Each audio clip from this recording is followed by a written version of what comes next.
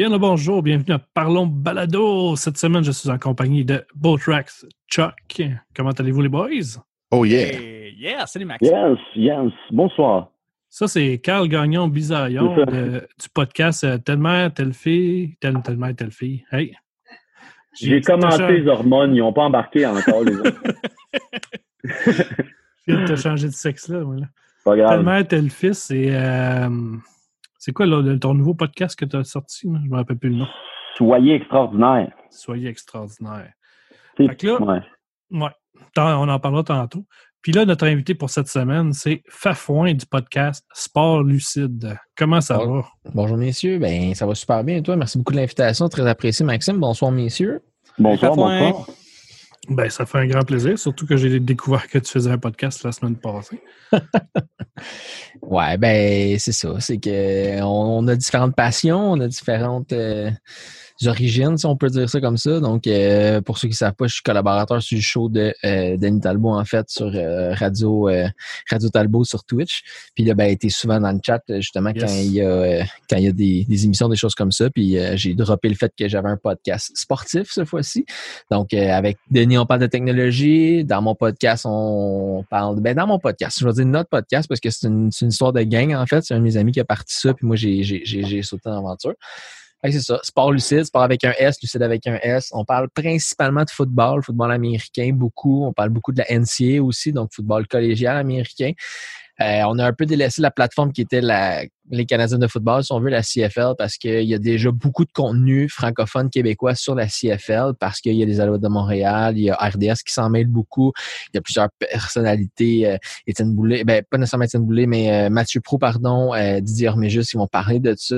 Nous autres, on voulait vraiment se concentrer sur la NCAA, parce que c'est vraiment, à mon sens, à moi, la plus belle ligue de football au monde. Puis, justement, là, il y a pas beaucoup de contenu québécois, francophone de base, mais québécois surtout à propos de ça. Fait que c'est ça, on a parti ça, puis on roule ça fort. Ouais, c'est cool, ça. Ben justement, j'ai invité Carl parce que moi, je connais rien au football. Je sais pas si les autres qui connaissaient ça du football. Fait que, vu que mon... Attends, je regarde Carl, là, laisse-moi deviner, linebacker? Ouais, porteur d'eau. Porteur de Doritos pour les gros. Les boys, ouais. TV Time Out, j'arrivais avec un sac de chips. Tu sais comment ils sont, les gros? Dans le huddle, 2 bouteilles de Gatorade, plus un sac de Miss Vicky, s'il vous plaît. Salut, Vinay. Ouais, mais j'y croyais, fait que j'avais quand même mes épaulettes, mon casque, mon mouthpiece, mais un sac de chips, puis je repartais quand la TV repartait. L'important, là, c'est que tu te sentes comme un membre de l'équipe. C'est ça qui est important au football. Fait que si c'est ça ta job, d'être l'apporteur de chips puis que tout le monde t'appréciait parce que tu étais l'apporteur de chips et tu te sentais valorisé par ton rôle d'apporteur de chips, ben écoute, c'est parfait. Ben tu sais, puis je fais des jokes là-dessus, mais c'est que la relation, j'étais receveur de passe, la relation receveur au line est très... Il y a juste une place que tu peux trouver cette relation-là. Fait que moi, il y a tout le temps eu comme... j'associais ça à un tas de marde puis une mouche autour, mais je veux pas dire que mes amis au line, c'était... Mais vous comprenez ce que je veux dire? C'est juste ben, tu sais, moi, je suis rendu à l'université, il y a un gars, il mesure 6 pieds 7, il squatte 16 plaques, puis il a 22 ans, il a de la barbe, il a du poil sur ses épaules, il est immense, puis moi, j'arrive, je me mets encore de la crème solaire, puis ma mère me fait des lunchs avant la game. De la 60. Avec ça. Ouais, de la 60, c'est juste une peau de phoque que tu te mets, puis... Fait que j'ai développé une relation de même avec l'O-line, puis j'ai tout le temps trouvé ça drôle de rire d'eux autres, puis eux aussi, en fait. Mais c'est drôle parce que moi aussi, j'étais receveur de passe, en fait, puis j'ai joué collégial, j'ai pas joué universitaire, donc j'ai pas connu les TV timeouts parce que les games collégiales sont pas à la télévision. Mais ça reste quand même que c'est le même principe, tu sais, je veux dire, les O-line, tout est prêt pour... tes bitches, si on veut, tu sais, comme poliment, là, mais tu sais, je veux dire, comme, tu sais pas trop qu'est-ce qu'ils font pour toute l'équipe, là, quand toi, tu fais des touchés, quand tu fais des beaux jeux, c'est toi qui as l'attention, c'est toi qui est vraiment valorisé, puis eux autres sont juste comme, ouais, mais moi, là, je me suis tapé un gars de 6 pieds 6, 2,90 qui voulait aller comme geler le QB, puis genre, je l'ai retenu pendant 74 minutes parce que t'es fucking lent, puis tu cours pas un 4,20, puis genre... Ouais. toi, t'es là, je sais bien, laid ta face. Tu sais, nous autres, on n'arrêtait pas de se rire de même, genre juste... Mais dans le vestiaire à Sherbrooke, à l'université, il y avait la rangée, chaque à ses positions. Fait que, mettons, on peut-tu parler en anglais un peu? Parce que moi, je parle en il n'y a pas de trouble, Carl. Dire les termes de foot en français. Les positions en français, ça ne le fait pas. T'avais les slots, t'avais les wide, puis tu sais, mettons, les tight ends, les backs, whatever, puis après, la rangée d'après, t'avais les gros, les bigs. Mais il y avait une loi non écrite elle était écrite à la fin, on n'avait pas le droit de passer dans la rangée des O-line. Il n'y a pas le droit, là. C'était à la vie, à la mort. Fait qu'une fois, c'était, en tout cas. Mais en même temps, si tu es assez courageux pour passer dans la rangée des O-line, c'est parce que tu mérites de passer là. Parce que la rangée des O-line, ça sent le calvaire. Mais pour vrai, c'est même pas c'est pas assez fort comme mot. Ça sent là la mort, là, ça pue, là, ça n'a pas de sens, bref. Puis nous autres, comme on a essayé les 4 années, à chaque année, par surprise, on montait une escouade, puis il fallait passer dans les choses de O-line. Pour le vrai, je suis quelqu'un de persévérant, je suis quelqu'un qui lâche pas. À la fin, la dernière fois qu'on a essayé, puis j'en dis pas plus, mais moi puis un demi-défensif, parce qu'on n'était pas à la même place, fait qu'on peut les attaquer des deux bords, les gros salles. Puis là, on s'était tous mis tout nus, on s'était tous mis de la vaseline, puis on dit ils nous pogneront jamais, tu sais. Tu finis juste sur le top des cases tout nu, plein de poussière, pis t'es en train de dire pourquoi je fais ça, man? Là, la vaseline, tu te rends compte que ça colle en esti. Ben ouais, la vaseline pis du jus de pied d'O-line avec une semelle collée dans le dos, genre, t'es comme sérieux, c'est pas grave. Vis d'autres choses. What's my life now? Ouais, c'est ça. Puis ta journée, ta gueule, B, je vais aller me coucher, moi. Tu veux même pas en parler. Excuse-nous, Max. Non, c'est bien correct. Moi, Max, on n'a pas fini, Max. Ouais, vas-y comme tu veux, Carl. Non, mais je suis pas habitué d'être accepté, d'être invité, fait que je suis tout énervé. Ben, on va t'inviter plus souvent, si tu veux. Oh non. Ben oui. Je sais que tu tripes sur le podcast, on va t'inviter plus souvent, si tu veux. Ben ouais, mais moi, j'aime ça parler, point. Ouais, il y a ça. Ouais. pas comme une autre, en tout cas. Ben, tel mère, tel fils, hein? Ouais. C'est ça. Ben si, Max. Elle l'avait peut-être pas catché, en tout cas. Il est pas vite. Il faudrait écouter le podcast. Peut-être qu'elle va comprendre. Ouais. Elle voudra plus me parler après. Mais, Non. Déjà qu'elle veut plus. Non, pas vrai. C'est pour ça qu'elle répond pas au téléphone. Ouais. OK. Fait que, Pascal? Yes. Ouais. Quand tu as parti ton podcast, avec tes chums, tu m'as dit qu'il a parti le podcast. Ouais. C'était juste pour parler entre chums ou il y avait une idée en arrière de ça? Ben honnêtement, tu sais, dans le fond, le football, ce qui est compliqué, c'est de le comprendre. Puis, tu sais, tantôt, je parlais de la NCAA, la Ligue de football collégial aux États-Unis. Puis, c'est vraiment complexe. Il y a 130 équipes, il y a des divisions, il y a des conférences, il y a des, tu sais, puis il y a le classement final est voté par des gens, c'est un top 25, des choses comme ça. Fait que, bref, moi j'adorais le football. Je regardais ces matchs-là tout simplement. Puis là, comprendre pourquoi telle équipe, pourquoi telle conférence, pourquoi il y a une rivalité entre telle équipe et telle équipe. Tu sais, je trouvais ça vraiment intéressant. Puis là, nous autres, Sport Lucine, en fait, on faisait des podcasts sur la NFL. On parlait justement, on faisait aussi du fantasy en fait, là, des pools de football, si on veut. On a une division, si on veut, qui parle de ça. On a des spécialistes là-dedans. Okay, on donne des conseils semaine après semaine. Mets tel joueur dans ton alignement, mets pas tel joueur dans ton alignement. Pour ceux qui sont un petit peu moins familiers avec les pools de football, c'est que au lieu de juste choisir des joueurs comme Sidney Crosby puis Ovechkin, ce qu'il faut que tu fasses, c'est que faut que tu habilles. Tu as un line-up à habiller à chaque semaine. Donc, il faut que tu habilles certains joueurs à chaque semaine. Puis, selon leur performance, tu vas faire des points. Donc, bref, long story short, on avait cette section-là de notre podcast. Puis là, moi, je m'intéressais beaucoup à la NCAA, fait que j'ai été chercher des collaborateurs pour parler de la NCAA. Moi, j'anime ces podcasts-là, les podcasts du collège football américain. Puis, tu sais, les premiers podcasts, c'était vraiment explicatif. C'était vraiment, OK, messieurs, c'est comment ça fonctionne, qui décide quoi, pourquoi ci, pourquoi ça, tu sais. Puis, au fil du temps, ce qui est arrivé, c'est que là, quand la saison de football commence, à chaque semaine, on a un podcast. On parle des matchs qui se sont passés la semaine passée. Moi, j'aime beaucoup, en général, les underdogs, en fait, les pas favoris, si on veut. Tu sais, quand il y a une équipe qui réussit à battre une équipe qui était supposée être meilleure qu'elle, moi, je trouve ça capotant, puis je parle tout le temps de ça. Fait que, tu sais, je relance les gars avec, justement, des questions, des joueurs à surveiller, des matchs à surveiller, des sujets comme ça. Puis on parle des matchs qui s'en viennent. C'est quoi les grosses confrontations? Pourquoi c'est une grosse confrontation? Parce que des fois, tu as des équipes qui sont dans la même conférence, sont dans la même division. Tu comprends pourquoi il y a une confrontation. Mais là, tu as genre les Ducks d'Oregon qui se pognent contre les Castors d'Oregon State. Puis finalement, c'est deux équipes qui sont pas de niveau, mais c'est un match, ils appellent ça le Civil War, par exemple. Mais là, tu sais, tu essaies de comprendre pourquoi. On essaie de justement parler parce que on s'entend que le football, là, c'est un sport qui existe depuis 100 ans aux États-Unis. Donc, c'est un sport qui est très, très, très, pas lourd, mais qui est très complet en histoire, si on veut, puis en rivalité, puis il y a plein de choses. Tu sais, il y a du storytelling, qu'on va dire en bon français. Puis le monde, ça les intéresse, ça, le storytelling. Pourquoi Ohio State ici? Pourquoi Michigan ça? Pourquoi Alabama? Puis, tu sais, on parle... puis comme je disais tantôt, il y a 130 équipes. Fait que le sujet est quasiment inépuisable parce que il y en a des équipes à parler, puis quand tu as fini de parler des 74 premières, ben il t'en reste un autre 60. Tu sais, c'est sans fin un peu. Fait qu'on parle de ça aux gens. Souvent, on va tomber, tu sais, tantôt tu me disais, t'écoutais un podcast, il y avait des termes qui étaient un petit peu plus techniques, qui étaient un peu plus liés au monde du football. Donc, on sait que c'est un podcast qui est niché, sauf qu'on pense que des vrais amateurs de football ou même un peu des néophytes qui connaissent la game, mais sans plus. Tu sais, il y a moyen de connaître le football, mais de pas connaître le football collégial américain, ben tu peux t'y intéresser parce que justement, on va dépatouiller tout ça pour toi, on va le gérer pour toi, on va en parler pour toi. Fait que c'est ça le... C'était quoi la question déjà? En tout cas, c'est ça. Excusez. Ben, tu as pas mal répondu. La question, c'était es-tu pour ou contre l'avortement, mais c'est correct quand même.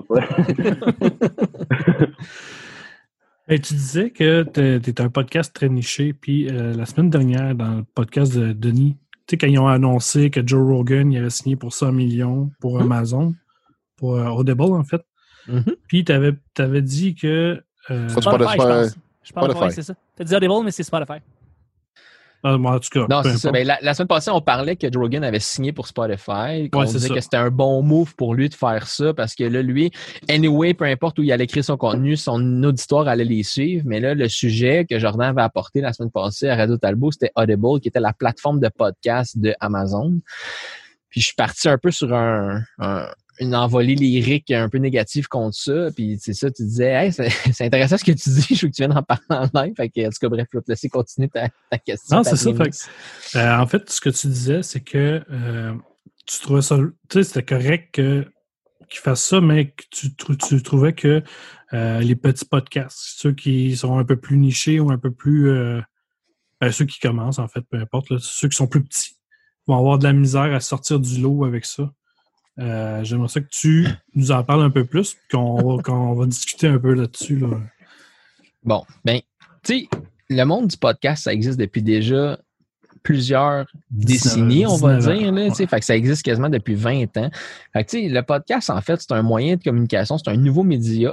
C'est plus tant nouveau que ça, mais c'est un média qui a été mis sur pied justement parce qu'il y a des gens qui étaient soit tannés de se faire censurer dans des réseaux qui étaient plus publics, soit du monde qui était tanné de pas avoir de place. T'as des gens là qui ont des connaissances extraordinaires, ils connaissent plein de sujets différents, mais qui n'ont pas de place pour en parler nécessairement parce que ils sont pas invités à tout le monde en parle, ils sont pas invités à la télévision traditionnelle, ils vont pas être invités à C'est quoi, mettons, peu importe. Fait que les gens, avec la démocratisation de tout ce qui était l'Internet, donc tu sais, les contenus, justement, le YouTube puis tout le kit. Mais là, oui, il y a des vidéos, les gens parlent de choses, mais là, c'était plus un format léger, c'était plus un format portable. Tu sais, justement, tu fais l'écouter sur ton téléphone dans ta voiture quand tu allais faire ton jogging, quand tu allais faire ton gazon, peu importe. Fait que, tu sais, le podcast a commencé tranquillement à se démocratiser. Mais comme toute nouvelle technologie, quand Big Brother s'en mêle puis que là, ils se rendent compte qu'il y a de l'argent à faire avec ça, ben là, ils mettent des plateformes sur pied pour prendre un podcast, admettons, puis le monétiser, justement, faire de l'argent avec ça. Mais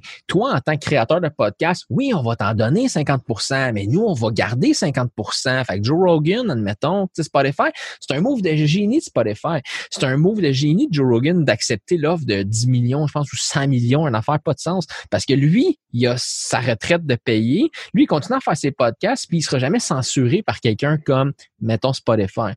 Là où j'en ai des problèmes, c'est quand j'ai vu l'apparition, mettons, de Cube Radio. Cube Radio, Ben, Cube Radio, là, c'est une radio commerciale déguisée en format de genre style podcast dans un cadre d'à peu près québécois-ish, carré, que tu peux pas dire ce que tu veux à Cube Radio. Tu peux pas faire ce que tu veux à Cube Radio parce que entre les émissions, il y a des annonces. Puis l'annonceur, là, qui annonce quelque chose, puis qu'après ça, t'as des propos misogynes, t'as des propos racistes ou peu importe. C'est dans la fleur du temps, justement. Fait que, tu sais, je vais piocher sur ces... Je dis pas que ces gens-là, nécessairement, devraient avoir ces opinions-là. Je suis pas du tout contre ça, en passant, juste pour vous le dire, mais il y a des gens qui le disent, puis quand tu es pour la liberté d'expression, tu es pour la liberté d'expression de tout le monde. Je suis pas d'accord avec ce qu'ils disent, mais ils ont le droit de le dire. J'ai le droit de pas aimer ce qu'ils disent, mais c'est ça. Fait que tout ça pour dire que pour pas en arriver à un genre de apocalypse avec YouTube, ben là, justement, Cube Radio, ils vont encadrer ces choses-là, puis ils vont pas te permettre de dire ce que tu veux. Puis, un exemple, même chose avec Radio-Canada. Radio-Canada, ils ont sorti aussi une plateforme de podcast. Puis justement, Louis T faisait des podcasts à Radio-Canada. Il en a fait pendant... Moi, c'est un humoriste que j'apprécie beaucoup parce qu'il est très côté social et tout le kit. Fait que Louis T, il a fait une saison ou 2 avec eux autres, puis il a abandonné cette plateforme-là parce qu'il mettait des cadres, il y avait des avocats qui regardaient tes... Puis là, ouais, mais tu vas parler de quoi? Ben, je vais parler de football, je vais parler d'humour, je vais parler, ici on parle de podcast, je vais parler de podcast. Ouais, mais tu vas dire quoi? Ça va être quoi tes questions? Ben, je sais pas. Si l'invité, il parle de ça, je vais lui poser une question là-dessus. Si l'invité parle de ça, je vais poser une question sur ça, je comprends pas. Ouais, mais il nous faut un script. Ben non, c'est ça, c'est pas scripté un podcast. Tu vois la mentalité à quelque part, hein? Ben, c'est ça, c'est qu'eux autres, c'est des gens de télévision, tu sais. Puis, c'est pas scripté, c'est pas autorisé. Je vais pas te dire ce que je vais dire parce que c'est pas ça que je vais dire, puis je vais improviser. C'est ça la chose qui m'allume le plus, en fait, sur le podcast, c'est qu'on peut improviser. Ton podcast, là, ça peut être sur... Tu sais, tantôt, là, moi et Carl, on est parti sur une chaire, on a parlé de football, on a parlé de vestiaire de football. Mais les 3 autres gars, si vous avez jamais joué au football, vous savez pas de quoi on parle. Moi, j'avais les référents de lui, il me parlait, on a dérapé pendant 3-4 minutes, c'était comique, c'était les gens qui vont relate à ça vont rire de ça, ils vont aimer ce qu'on a dit, mais à part de ça, on passe à d'autres choses. Mais si t'es à la télévision, là, puis t'es en train d'être à Casa TV, tu parles de rénovation, tu peux pas partir sur une chaire de parler de football pendant 3 minutes. Ben, un podcast, c'est à ça que ça sert, c'est que ça a la possibilité d'intéresser tout un chacun. Ça a la possibilité, si quelqu'un clique sur ton podcast, puis nous autres, admettons, on parle de football. Quelqu'un qui déteste le football clique sur notre podcast, ben, c'est un move un peu idiot, mais écoute, on va essayer de t'y intéresser. Écoute comme il faut, puis embarque, on va t'intéresser. Mais si tu haïs ça pour mourir, viens pas l'écouter pour nous haïr. Bref. Tout ça pour dire que la plateforme Audible de Amazon, eux autres, ce qu'ils veulent faire, c'est qu'ils veulent payer des créateurs de contenu pour venir créer leur podcast sur leur plateforme. Premièrement, ils veulent avoir l'exclusivité, puis tu vas avoir une redevance. Parce que tout ce que j'expliquais tantôt, quand le monde du podcast a commencé à s'établir un peu, puis ça a commencé à se démocratiser un peu plus, là, la grande question, c'était comment moi, en tant que créateur de podcast, je peux être rémunéré. Parce que justement, tu l'as dit tantôt, avec Balado Québec, c'est une plateforme qu'il faut tenir, il faut l'entretenir, il faut payer. Si moi, je suis pas capable de programmer, il faut que je paye un programmeur. Je suis pas capable de la hoster, il faut que je la hoste. Il y a des frais associés à tout ça. Oui. Moi, je suis chez nous, je suis dans mon sol, là. J'ai des écouteurs de niveau professionnel, j'ai un micro niveau professionnel, j'ai une console de son parce que je veux que mon son soit parfait quand je vais faire mon podcast. Je veux essayer d'avoir, tu sais, j'étais allé chercher, mais ça a pris du temps avant de monter ça. Puis, j'ai pas de revenus, là. Les gens payent pas pour écouter mon podcast parce qu'il y a des podcasts comme le mien, il y en a peut-être 1 million.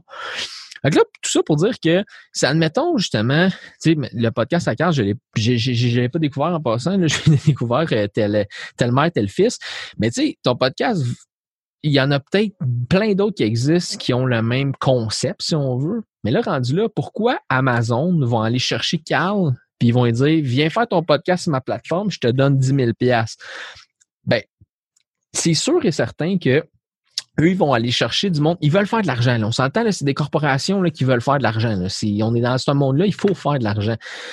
C'est sûr qu'Amazon, il veut faire de l'argent. Là. Amazon, il va aller chercher les top 25 plus gros podcasts déjà sur Apple Podcasts, puis il va les amener sur leur plateforme. Il va demander l'exclusivité en échange de montants parce qu'ils savent que les gens vont aller les voir.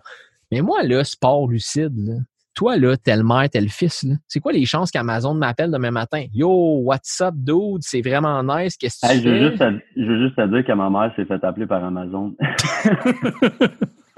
avant qu'on continue, là. Je suis fucking hype, mais pour vrai, ça veut juste dire que ton podcast, ben, si c'est pour ça, en fait, si c'est parce que sa commande est en retard, ça arrive tout le temps, il m'appelle tout le temps, mais non, pour vrai. Non, pour ses livres, pour la... Oh, là, fini, Carl, excuse-moi. Non, mais c'est vraiment pour ses livres, là. C'est vraiment pour les audiobooks, pour vraiment... c'est pas par rapport à nous autres, là. C'était juste drôle de le plugger, mais... De dire que... Ouais, non, mais tu sais, mon point, c'était juste ça. Ouais, mais je comprends. Tu sais, comme, ils vont pas finir par... Mais Chuck, genre, t'as parlé... T'es le gars qui faisait la technique pour Répète pas ça, man. Oui, c'est exact. Fuck, man! Je suis fucking... fanboy! OK. Ça me fait tellement plaisir de te parler, voyons donc. mais pour vrai, tu vois, c'est ça qui arrive, là. Ce gars-là, je veux dire, techniquement, je sais pas, là, ça se peut que t'aillisses le mot pour mourir puis qu'Alex Vizarion, t'as aucune idée c'est qui, mais tu sais, il a aussi... Je suis plus capable des humoristes. Mais tu sais, je veux dire, il a quand même, genre, il a quand même fait la production d'un podcast d'humour, il s'est assuré de la technique puis tout le kit, puis tu sais, je veux dire, comme, là, aujourd'hui, il est sur un podcast qui parle des podcasts. Fait, clairement, ce gars-là, il est impliqué dans un paquet d'affaires, mais il est pas frontline. Tu sais, comme là, il a parlé depuis le début à peu près 7 secondes. Puis dans le podcast, mettons, de Répète pas ça, dans chacun des podcasts, s'il parlait 64 secondes, c'était beau. Mais Chuck, là, comment je le paye, ce gars-là? Ce gars-là, il fait la technique de un ou l'autre des podcasts. Il fait plein de shit, ce gars-là, pour des podcasts parce qu'il connaît ses affaires, il sait de quoi, puis il est intéressé par les podcasts, par l'humour ou whatever. Mais Amazon, ils vont pas appeler Chuck. Hey, j'ai entendu ta voix un peu off dans le podcast Répète pas ça, puis je trouve que ce que tu fais, c'est nice. Tu veux-tu venir à 20 000 $ par année faire la technique du podcast de Joe Rogan sur notre plateforme ou de sous-écoute sur notre plateforme? Ben non. Chuck, man, il est dans son sous-sol, là, puis à chaque soir, il est juste drillé par la passion des podcasts, man, puis il va juste essayer d'en faire le plus possible, puis il va juste essayer de s'impliquer à gauche et à droite en espérant qu'un jour, un fucking dude random qui fait un podcast de football, qui est sur le show de Denis Talbot, il fait comme « Hey, j'ai entendu ta voix dans un autre podcast, tu toi, man! » T'es tellement fin. C'est ça sa reconnaissance, pour vrai. Non, mais c'est triste, en fait. C'est triste pour toi parce que... Non, ben oui, je comprends ta perspective. Pourquoi tu dis ça? En effet, oui, ça pourrait paraître triste, mais ça l'est pas du tout. Là. T'es heureux. Je tripe comme un petit poisson dans l'eau. Ben oui, exactement. Je veux dire, je vis de ça, je vis de cette passion-là, donc je peux pas me plaindre, là, tu sais, comme n'importe quel humoriste. C'est tant que tu peux être au bas de l'échelle, au plus bas de l'échelle, si t'es payé puis t'as envie, si tu payes ton appartement avec ça, t'as réussi, veux pas, tu sais. Après ça, ben c'est d'améliorer sa qualité de vie, puis de faire des projets encore plus trillants, puis de travailler avec encore plus de monde. Je pense que c'est ça, ultimement, que ça s'amène, ouais. Mais vas-y, Carl, excuse. Non, OK. Non, mais ça dépend aussi c'est quoi, pour toi, réussir, là. Parce que, mettons, moi, là, le podcast qu'on a en ce moment, Soyez extraordinaire, là, c'est juste qu'on fait, c'est qu'on rencontre, ou pas en interview, mais on discute avec du monde débile, mais qui n'auront pas la chance ou l'opportunité d'aller au tricheur. Fait que, c'est du monde un peu random, mais pas random, mais qui sont connus dans leur sphère ou que leur histoire les rend malades mentales, mais que, ben, eux, ils se lèvent puis ils sont en crise des fois, tu sais, d'humaniser n'importe qui. Parce que moi, j'ai fait des podcasts avec les Dion, j'ai fait des podcasts puis c'était, oui, tout le temps la même histoire, mais c'était autant poche pour elle que pour nous d'entendre cette même histoire-là, parce que la fille est ordinaire puis elle était écœurée et qu'elle a déjà gagné des prix puis qu'elle a déposé le trophée tout seul. Fait que, tu sais, moi, avec Soyez extraordinaire, que j'en sois payé ou pas, puis je le sais que ça va être cliché, puis dire que je le sais que ça va être cliché, c'est encore plus cliché, fait que je vais te mettre ça va être vraiment cliché ce que je vais dire. Mais après chaque podcast, je suis bien, qu'est-ce que tu veux que je te dise? Fait que mais j'ai une deuxième job, tu sais, puis c'est pas de quoi qui me m'essouffle, fait que, tu sais, je fais le parallèle avec Joe Rogan, il aurait bien pu dire non. Tu sais, je veux dire, les Vidéotrons de ce monde ou qui partent des cubes radio pis tout ça, c'est correct, mais s'il y a personne qui embarque, ils vont revoir leur note ou ils vont retourner au drawing board jusqu'à temps qu'ils disent, OK, mais finalement, on n'aura pas le choix, si on veut cette formule-là, de dire, ben, on a zéro regard sur vos textes. Tu sais, le podcast, l'avantage que je trouve, c'est que c'est peer-to-peer. Si je t'aime, va t'envoyer 2 piastres dans mon ordi. Fait qu'aussitôt que tu mets un gars qui s'en mêle, ben, ça chie. Fait que le gars, s'il accepte ça, c'est juste qu'il l'a vendu. Tu sais, comme à un moment donné, tu flippes, là, tu sais, Joe Rogan, je la regarde, ça fait longtemps, puis le gars, à chaque fois que je change de poste, que ce soit à Canal Vie, ben, tu sais, américain, mais que ce soit une émission de décoration, de la MMA, un podcast de débile, ben le gars, il est tout le temps là, puis il fait du stage, il est juste, fait que, tu sais, il a peut-être juste plus de temps, puis il l'a juste vraiment vendu. Fait que oui, c'est poche, mais en même temps, lui est allé, là. Il a fait le tour de la cassette, peut-être pour lui. Mon but, c'est, je pense pas qu'il a accepté de vendre son contenu ou de se faire monitorer par quelqu'un d'autre. Mais je suis pas en train de dire contre, là, mais je suis juste en train de dire que moi, mettons, si j'étais lui, je le faisais pour moi. Puis si à un moment donné, dans 10 ans, il y a quelqu'un qui dit ouais, Amazon m'appelle, je dis hey, là, 300 trillions pour Soyez extraordinaire, ben ça se peut que je dise oui. Mais ça fait pour moi quelqu'un de malsain, ça fait juste, je pense que. Ben, ça va faire de toi quelqu'un de riche. Ça, c'est clair. Ou je vais enfin pouvoir payer mes dettes d'études. Bon. Mais comme je disais, Joe Rogan, là, c'est correct le move qu'il a fait. Puis je suis pas ouais, c'est ça. Non, je sais, ouais.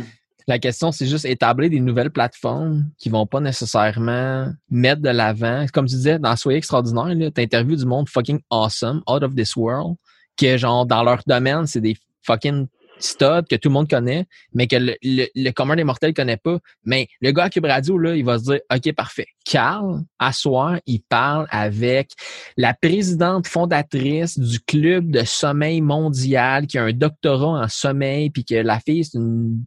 OK, non, je vais pas payer 7 000$ pour entendre ce podcast-là pour qu'ils viennent là aussi chez nous nécessairement. Puis c'est là que c'était là que je compte un peu l'idée. Ouais. Excuse, tu voulais... Ouais, ben, quand tu parlais de Chuck, là, tu sais, qui est technicien, qui... Hey, c'est qui Chuck? C'est qui Chuck? On voit pas la face. Je suis Chuck. On ne voit pas ma face présentement. Présentement, en fait... OK, c'est toi qui parles, là. C'est Chuck. Oui, c'est moi qui parle. Je pensais qu'on était 4. Non, les 5. Mais en fait, je pense que tu peux voir... moi, je peux vous le dire pourquoi, excuse Chuck 2 secondes, je peux vous dire pourquoi ils ne voient pas sa face. C'est parce qu'ils viennent me demander ami Facebook, puis là, ma vie vient de prendre un hostie step, guys. Là, je suis rendu ici. Fait que la voix off, c'est quelqu'un qu'il faut qu'on mette notre bord. Ouais, c'est ça. C'est la voix, c'est le banquier c'est le banquier, puis c'est le maître du loft. C'est lui, c'est la voix du maître du loft. C'est ça. Tu le vois jamais, mais il parle, puis quand tu dis niaiserie, il intervient. C'est lui qui ouvre la porte de garage avec le spa puis le pina colada. Là. Exactement. Ah, ben, ça ne tentait pas de me le dire. J'aurais pas parlé de la vaseline tout nu dans la poussière. Non, mais ça, c'est le moment qu'il a pris des notes. J'entendais son crayon, il prenait des notes. Là. Il y avait de quoi. Je m'excuse, voix. c'est tellement correct. Mais Botrax, excuse-moi, tu n'avais pas terminé? Ouais, ben c'est ça. Quand Pascal il parlait de Chuck, là, tu sais, qui dans le fond, qui est technicien, qui est derrière, puis il y a plusieurs projets, tu m'as donné l'idée. Tu sais, t'essayes-tu de dire qu'on a besoin de notre IMDB pour les podcasters? C'est tellement drôle que tu dises ça, en fait, Botrax, parce que... Il n'y a pas quelqu'un qui a commencé à le faire, justement. Exactement, Maxime. C'est ça que je suis en recherche assez intensive. Depuis 1 an, présentement, il y a des gens qui nous taguent les podcasteurs sur différents podcasts d'humour et on est sur IMDB à cause de ça. Et c'est comme quand même un honneur d'être sur IMDB, mais on est des podcasteurs. C'est pas, tu sais, je veux dire, t'as Leonardo DiCaprio là-dessus, là, t'as pas nous autres. Fait que c'est bien drôle de voir qu'on est sur certains podcasts. Tous les humoristes... Répète pas ça, il est sur fucking IMDB, c'est ça. Fait que peut-être, et là, je vais lancer en fait un appel à tout le monde qui écoute présentement Parlons Balado. Moi, je t'écoute. Est-ce qu'il y a des gens qui nous ont identifiés dans IMDB, qui ont créé des profils, nos noms, puis qui nous ont placés dans les différentes productions de podcasts? Et si c'est le cas, j'aimerais ça te connaître parce que je voudrais te payer une bière. Je veux dire, merci de prendre le temps de nous mettre sur IMDB. Ça prend du temps, ça prend de l'énergie, puis c'est incroyable. Je veux dire, beaucoup de podcasts, c'est présentement sur IMDb. Ça ouais, c'est fou. Juste pour ajouter à la légende, Carl, là, que tu le saches, là, sur IMDb, il y a Répète pas ça, qui est le podcast que Chuck faisait la technique. Puis, ben là, il y a Alexandre Bisaillon, qui était l'animateur, qu'il y a sa photo, ça dit qu'il est apparu dans 74 épisodes, tout le kit. Puis là, Chuck, lui, il n'y a pas de photo.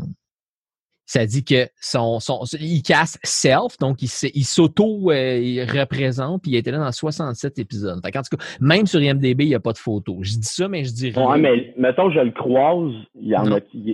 C'est juste un point d'interrogation sur 2 épaules qui se promène. Il est mort, ça fait 800 ans.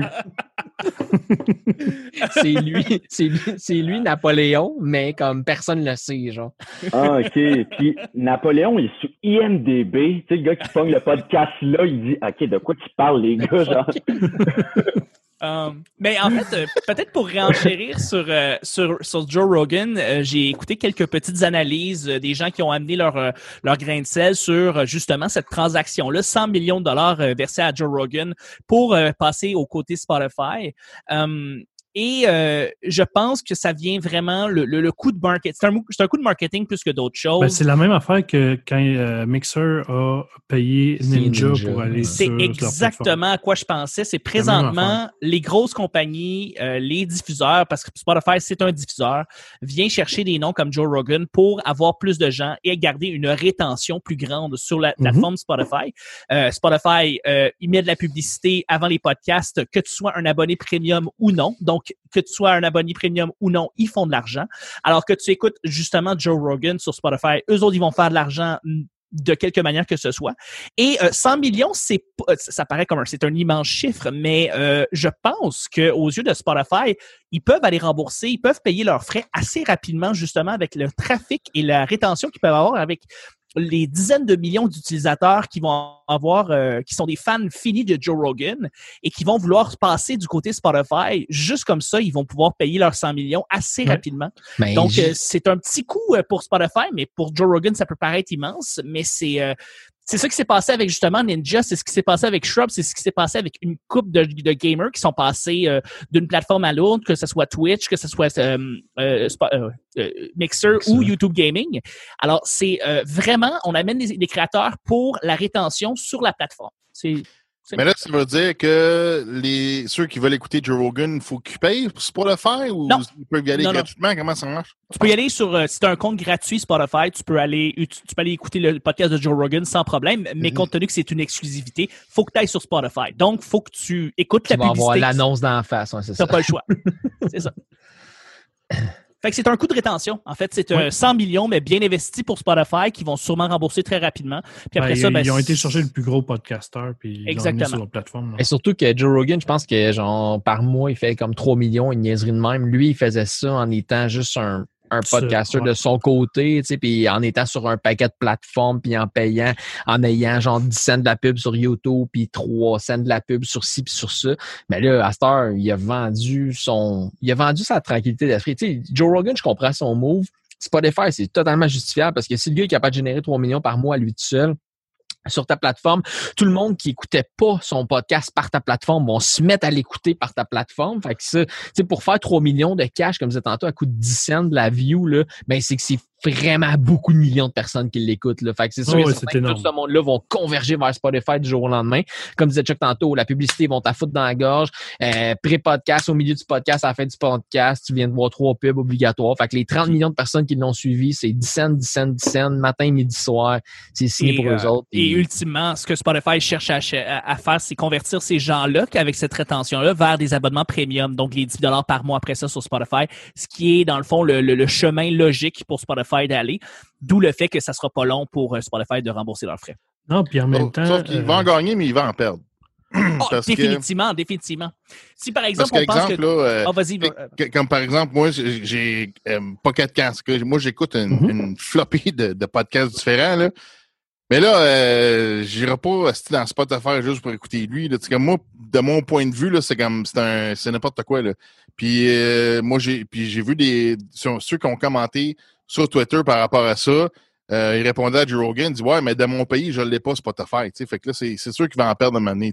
Fait que c'est un petit peu triste, mais techniquement, Spotify utilise un feed RSS de podcast. Fait que je sais pas s'il va garder son feed RSS ou ça va être hébergé sur Spotify d'une façon weird. Là, ça va devenir le feed de Spotify, d'après moi. Ou en fait, tu te désaffilies des plateformes que tu as déjà, comme par exemple, tu peux enlever ton feed RSS de iTunes et de, par exemple, Google Play Music. Tu peux l'enlever carrément et juste rester sur Spotify et comme ça, tu deviens un peu une exclusivité. Non, mais dans le sens que si moi je suis abonné en ce moment, ça veut dire que, tu sais, comme lui, il a son propre serveur avec ses propres feeds RSS, fait qu'il va-tu garder ça? Ben non, tout va être mergé avec Spotify, genre, tu sais, c'est ça l'affaire. Là, c'est tout est mergé avec Spotify. Là. Ben, c'est ça. Fait que, parce que s'il garde son propre service de feed RSS, ben, tout le monde peut rester abonné quand même, tu sais. Puis tu tiens un point en plus, Botrac, sur le fait que, oui, il y a beaucoup de gens qui vont se désaffilier du podcast de Joe Rogan. Si, par exemple, on pense qu'il y a 40 millions de personnes qui l'écoutent de manière régulière à toutes les semaines, moi, je peux imaginer qu'il va en avoir le quart ou la moitié qui vont commencer à l'écouter sur Spotify. Mais c'est ça qu'ils veulent. C'est ça que Spotify s'attend. Ils veulent qu'il y ait 10 millions sur 40 millions qui aillent sur Spotify. Ils s'attendent juste à ce chiffre-là. Ils n'ont pas besoin de plus parce que c'est comme ça qu'ils vont réussir à en convertir une coupe vers des abonnements premium, ultimement. Puis si on regarde ça sur un terme, mettons, sportif d'échange, là, tu sais, mettons, là, il y a tout le temps la question, mais là, si on échange price, là, qui va gagner, puis on va savoir dans 10 ans. Mais à court, moyen ou long terme, là, cet échange-là, là, Joe Rogan, il fait son argent. Fait que lui, qu'il y ait 40 millions de personnes qui l'écoutent ou 1 million de personnes qui l'écoutent, son cash, il est fait. Fait que là, lui, il n'a pas à s'inquiéter de ses vues, justement. La même chose est arrivée avec Ninja. Tout le monde était comme moi, mais Ninja, il a tapé 600 000 vues, puis là, il va tomber à du 6 000 vues. Il s'entorche, il a fait son argent quand il a caché in avec cette plateforme-là. Là, cette plateforme-là, elle, au contraire, ben, elle va amener 10 millions de nouvelles personnes sur sa plateforme. Fait que c'est là qu'elle va cacher in. Fait que c'est un win-win pour les deux rendus là. Il y a personne qui est perdant là-dedans. Les seuls qui sont perdants, c'est les auditeurs. C'est les auditeurs qui aimaient Joe Rogan, qui vont dire, moi, j'ai pas Spotify dans mon pays, fait que je l'écoute plus. Ou le monde qui dit, j'aime pas Spotify pour X, Y raison, ben, je vais me désabonner ou je vais arrêter d'écouter Joe Rogan. Fait que c'est un peu la même chose que je parle, que, tu sais, ça fait juste renchérir à mon point de Audible, justement. Tu sais, admettons qu'il y a des gens qui écoutent un podcast puis que ils sont pas nécessairement Amazon Prime, donc ils n'auront pas nécessairement accès à Audible, blablabla, ben ça va être ça. Ça va être que le client, si on veut, le spectateur va être perdant dans ça parce que moi, je perds mon podcasteur préféré sur mon application Apple parce qu'il s'en va sur Spotify ou il s'en va sur Audible ou whatever. Mais tu sais, eux, ils perdent pas. Les deux intervenants, les deux protagonistes dans l'histoire, eux, perdent rien. Mais les gens peuvent avoir à perdre ou peuvent perdre beaucoup quand même, c'est-à-dire je vais pas l'écouter, je vais le bouder pour plein de raisons, justifiables ou non, mais c'est ça la finalité. Tu sais, la finalité de ça, c'est de dire le podcast est rendu exclusif à cette plateforme-là. Fait qu'il faut que tu aimes la plateforme. Faut que tu sais, comme Chuck disait tantôt, non, présentement, tu n'as pas besoin d'avoir un Spotify Premium. Mais on s'entend que Tinder, au début, il n'y avait pas Tinder Gold. Hein? Fait que là, du jour au lendemain, si tu voulais voir ceux qui t'avaient liké, il fallait que tu payes 30$ par mois. Tu sais, il y a tout le temps moyen de signer du monde. Puis là, quand tu as 10 millions, 100 millions de personnes qui sont sur ta plateforme, du jour au lendemain, tu dis, ouais, by the way, ces 4 podcasts-là, c'est 10$ par mois. En tout cas, je dis ça, mais je dis rien, là. Je dis pas, là, que c'est ça qui va se passer nécessairement. Mais Colin, que c'est déjà vu, cette impression-là, personnellement. Mais en même temps, Joe Rogan, le fait de partir et de perdre comme le 3/4 de son auditoire, comme qu'on anticipe ou qu'on pense peut-être, c'est que ça release dans nature 30 personnes qui peut-être vont dire « OK, moi, ça m'intéresse plus », mais qui vont quand même aller chercher autre chose. Aller chercher d'autres choses, puis là, il peut y avoir d'autres émergents aussi. Tu sais, Absolument. Il y a peut-être vraiment aussi le fait que lui a pensé business puis qu'on voit juste en ce moment, mais qu'il y a beaucoup de choses bonnes qui vont en sortir, tu sais. Puis tu sais, comme, je pense juste que lui il a vendu son temps, il était plus capable d'y penser, mais je pense pas que c'est tant malsain que ça pour de vrai. Je vais faire l'avocat du diable, mais pour de vrai, s'il avait fait ça encore 10 ans de temps, là, il y a bien du contenu qui se serait peut-être découragé aussi. Tu sais, je veux dire, moi, je comprends que les gens peuvent être fâchés, mais on dirait qu'en même temps, lui a offert de parler, il a offert ses discussions, puis il a offert ses visions sur quelque chose, puis les gens ont tellement embarqué qu'il est venu à un point qu'il a pu dire, bon, je suis validé, maintenant je vais m'attaquer à d'autres choses. Fait que j'en veux pas tant à Spotify, quand, tu sais, je comprends tout, on dirait, c'est juste, ça s'est fait inversement de, je monte pour finir par me faire acheter à TV. Mais là, lui, il a juste offert ça jusqu'à temps que quelqu'un s'en mêle pour lui dire, regarde, moi, j'ai le goût d'avoir accès à ton réseau pour faire de l'argent. Il y a d'ailleurs un excellent film, Carl, que je pourrais te recommander qui s'appelle Talk Radio, qui est sorti dans les années 80. Et c'est un humoriste qui jouait un animateur radio qui passait d'un poste de radio local d'une ville, d'une grande métropole à dans le fond, soudainement, on lui offrait le national, c'est-à-dire que son émission elle a été écoutée à travers le pays. Alors, il allait faire beaucoup plus d'argent soudainement, mais c'était des années à travailler pour justement aller chercher son auditoire. C'est un gars qui était très polarisant. Excellent film.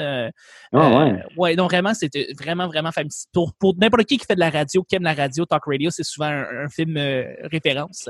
Talk Radio, ça donne l'air. Bon. C'est vraiment bon, très bon film. Mais juste pour revenir aussi, Joe Rogan ne va pas perdre aucunement ses produits dérivés. D'ailleurs, qui risque de faire beaucoup plus d'argent avec ses produits dérivés qu'avec n'importe quoi d'autre. Même ses vues sur YouTube, c'est une fraction de ce qu'il fait en termes à l'extérieur. Je veux dire, il y a des liens affiliés à des produits d'énergie, toutes sortes d'affaires. Puis aussi, il y a sa propre merch. Et ça, avec ça, il fait des millions et des millions et des millions à chaque mois, à chaque année. Donc, ça ne changera pas. Il va garder ça sur Spotify. Donc, il va continuer à faire son gros cash là-dessus. Il va continuer sur YouTube, mais seulement en clip. Les émissions ne seront pas en intégralité sur YouTube, mais ils vont continuer à mettre des clips. Question de pouvoir continuer à c'est de la pub. Amener du monde sur Spotify. There you go. Et voilà. La convergence, les gars. C'est la convergence. Et voilà.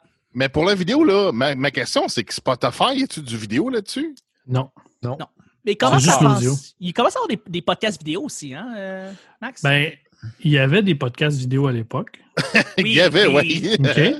Ah, oui. Ils ont disparu parce que les gens ils ont commencé à utiliser les datas cellulaires pour utiliser leurs podcasts. Fait qu'ils ont arrêté d'écouter les vidéos puis ils se sont mis à l'audio. Puis maintenant, il y a les YouTubers qui pensent faire du podcast, qui appellent des podcasts sans essayer en vidéo. Oui. Tu sais, en même temps, là, on parle du podcast vidéo, là, la seule exemple qui me vient en tête, c'est le stream. C'est le stream de Yann Terriot. Ouais. Yann Terriot, ça fait 15 ans qu'il fait du podcasting. Il les a fait en vidéo dans le temps où ta caméra, man, c'était sur chaque roulette, tu ne peux pas faire la différence entre savoir si c'est un gars ou une fille en avant de toi, mais bref, c'était des qualités vidéo. Ouais, mais ça, c'était pas à cause de la qualité de la caméra, par exemple. Ouais, OK. Mais là, en tout cas, je sais pas sur quoi je suis tombé dans le temps, là, à l'époque, là. Mais en tout cas, bref, tu sais, tout ça pour dire que lui, là, il a, tu sais, puis genre, là, tu sais, comme Chuck, ça va peut-être un peu plus résonner fort dans tes oreilles, qu'est-ce que je veux dire, parce que les podcasts d'humour, c'est vraiment ce qui m'a fait découvrir le monde du podcasting, en fait, ce qui m'a intéressé à ça, puis tu sais, justement, t'écoutes Yann Terriot qui a fait ce podcast-là pendant 15 ans de temps, puis je veux dire, son podcast, il y avait des vues correctes. C'était legit pour ce qu'il faisait, pour l'époque qu'il faisait, puis toute l'équipe. Là, du jour au lendemain, t'as Mike Ward qui arrive, puis c'est correct, puis c'est lui qui a été un peu, tu sais, on le voit, on le voit tous. La communauté le voit tous un peu comme le père du podcast humoristique au Québec, tu sais, parce que, en fait, c'est que sans nécessairement que ce soit lui le premier, c'est que lui a fait découvrir, répète pas ça, lui a fait découvrir le carré de sable, lui a fait découvrir ça ou ça, lui a fait découvrir, c'est lui qui les a, parce que il recevait les animateurs ou les participants à ces podcasts-là. Ce qui est nice, parce que Mike, c'est mon buddy, je le connais. Là, non, ouais, appelle-le Michel, s'il te plaît. Monsieur Ward, en fait, il a fait découvrir... ça, c'est Michael Ward. Mais tu sais, il a fait découvrir plusieurs podcasts québécois, which is nice, c'est vraiment cool, tu sais. Mais l'affaire, c'est que, je veux dire, c'est pas contre lui nécessairement, mais le point est juste de dire, pour en revenir un peu au sujet initial, qui est de dire Audible, là, ils vont signer Mike Ward avant de signer, répète pas ça, ils vont signer Mike Ward clair, avant de signer le carré de sable, ils vont signer. Fait que c'est là que, mais les podcasts, comme répète pas ça, justement, quand j'ai commencé à écouter ça au début, j'étais subjugué de écouter Yannick Damartino, que j'ai déjà entendu à sous-écoute 4 fois, parce qu'il est allé souvent, parler de sa vie. Puis là, ben, j'ai écouté, mettons, là, on va arrondir ça, j'ai écouté 8 heures de Yannick Damartino. Je me retourne vers Répète pas ça. Il va une fois. Non, excuse, lui, il est allé 2 fois parce qu'il en avait deep down à dire sur sa vie. Ben, en 2 heures, à Répète pas ça, je n'ai appris plus qu'en 8 heures à sous-écoute. Parce qu'à sous-écoute, c'était un peu donner un spectacle. Répète pas ça, c'est une introspection sur l'humoriste en tant que tel. C'est Guillaume, que ça me fait mourir de rire, que le gars, il connaît sweet fuck all en humour au Québec. Il y a Yannick Damartino devant lui, puis il est juste comme « Salut, moi c'est Guillaume, toi c'est Yannick. Pourquoi tu fais de l'humour? » Tu sais, comme... Puis c'est franc, là, tu vois qu'il bullshit pas, tu vois qu'il... C'est pas un fanboy, c'est pas un gars qui est juste comme « Ah, parle-moi de ton expérience quand t'es allé à Gatineau, puis que la fille dans la première rangée, elle t'a montré sa petite culotte. » C'est pas de l'anecdotique, c'est c'est du réalisme pur, si on veut. Tu sais, les gars sont là, ils se livrent ou ils se livrent pas. Tu sais, mettons, Marilyn Jonca, quand elle est allée, elle a tourné ça en anecdote, elle a tourné ça en rigolement, plus qu'en se livrer. Puis c'est correct parce que, clairement, tu as vu que la fille était pas nécessairement très à l'aise pour parler d'elle. Puis c'est correct, là, je juge pas ça. Mais des affaires de même, là, tu vas-tu découvrir ça dans un segment de 38 secondes entre la météo et la circulation à C'est quoi FM entre 5 et 9 le matin? Ben non, c'est pas là que tu vas découvrir ça. C'est pas là que tu vas aller chercher l'essence de ça. Ouais, mais en même temps, qui écoute ces segments-là? Tu sais, je veux dire, la population interpellée par ces affaires-là, c'est pas des gens qui vont écouter tant ça, la TV, les médias, comme les médias traditionnels, les annonces. C'est pas des gens qui vont se faire attirer nécessairement par ça, plus que par le bouche à oreille, tant qu'à moi, non? Ben c'est ça mon point, c'est que de dire que en ayant des grosses plateformes comme Spotify, Audible, blablabla, qui vont aller signer des producteurs de contenu, la pire chose dans le podcast, là, c'est un peu la même chose. Moi, j'ai streamé pendant un certain temps, justement, sur la plateforme Twitch, là. Puis Twitch, là, c'est la pire plateforme pour la découvrabilité. Okay? C'est un mot francisé, là. Mais Twitch, là, c'est dégueu. Parce que justement, mettons que tu ouvres Twitch là aujourd'hui et tu n'as pas de compte sur Twitch, là, les chaînes qui vont être proposées, ça ne sera pas selon ta régionalité, ça ne sera pas selon ce qui est à proximité de toi et toute l'équipe. Ça va être selon le plus gros streamer, présentement, c'est lui, regarde-les, sub à sa chaîne, ça nous donne 2,5 piastres, regarde-les, puis tu as le pouce dans la gorge. Là, tout le monde voit la même affaire. Ouais. Exact, c'est ça. Il y a pas de ben, tout le monde voit la même affaire. Ça fait grossir les gros, en fait. Exact, c'est ça. Ça fait grossir les gros. Puis mon point sur le podcast, c'est ça. C'est que on a réussi à se faire un univers où, comme tu disais tantôt, c'est le bouche à oreille qui va te faire découvrir. Ce que je disais tantôt, à sous-écoute, PB Rivard y va, il parle de son podcast Le Carré de Sable, je vais me mettre à l'écouter. Là, il dérape, il commence à tomber dans Curieux Rivard, tout l'équipe. Tu sais, comme, je vais découvrir plein de shit grâce à ce podcast-là. Mais, excusez-moi, les gros, tu sais, c'est ça, c'est que les plateformes vont juste faire en sorte que les gros vont être encore plus découverts, puis les petits vont être encore plus écrasés. Puis je pense pas que c'est de ça que le podcast a besoin. Ouais. Tu sais, le podcast a besoin de payer les créateurs de contenu.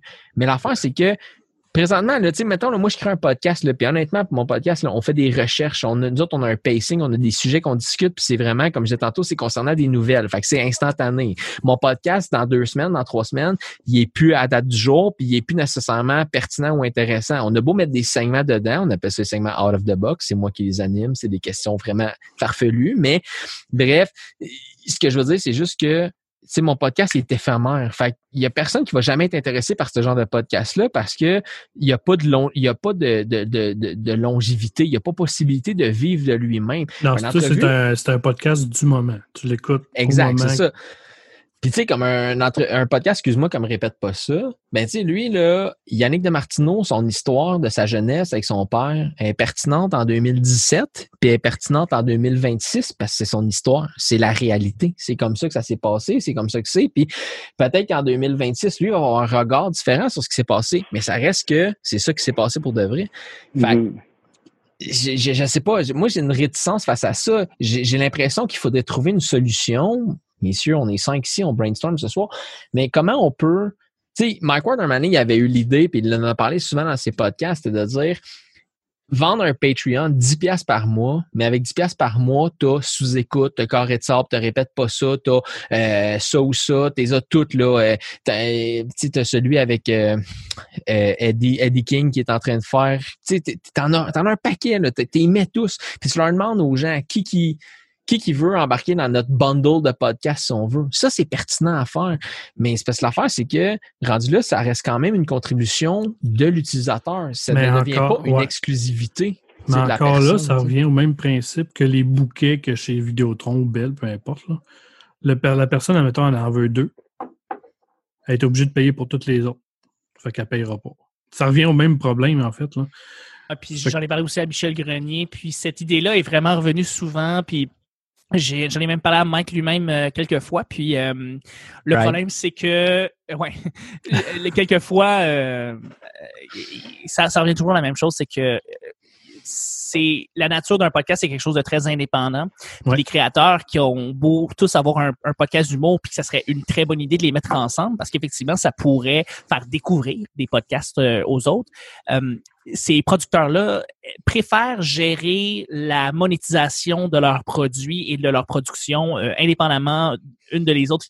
Il n'y a pas vraiment d'intérêt à vouloir se joindre à un grand groupe, un grand conglomérat de podcasts humoristiques pour un certain montant par mois, parce que je pense que chaque créateur a des choses différentes à vendre à partir de plusieurs de leurs sources de monétisation, que ce soit autant sur YouTube que sur Patreon, que sur les liens affiliés, que sur la manière comment tu fais de l'argent. Donc, c'est difficile. C'était une idée qui était très, très bonne. Puis jadis, j'étais intéressé même à me joindre moi-même à cette idée-là.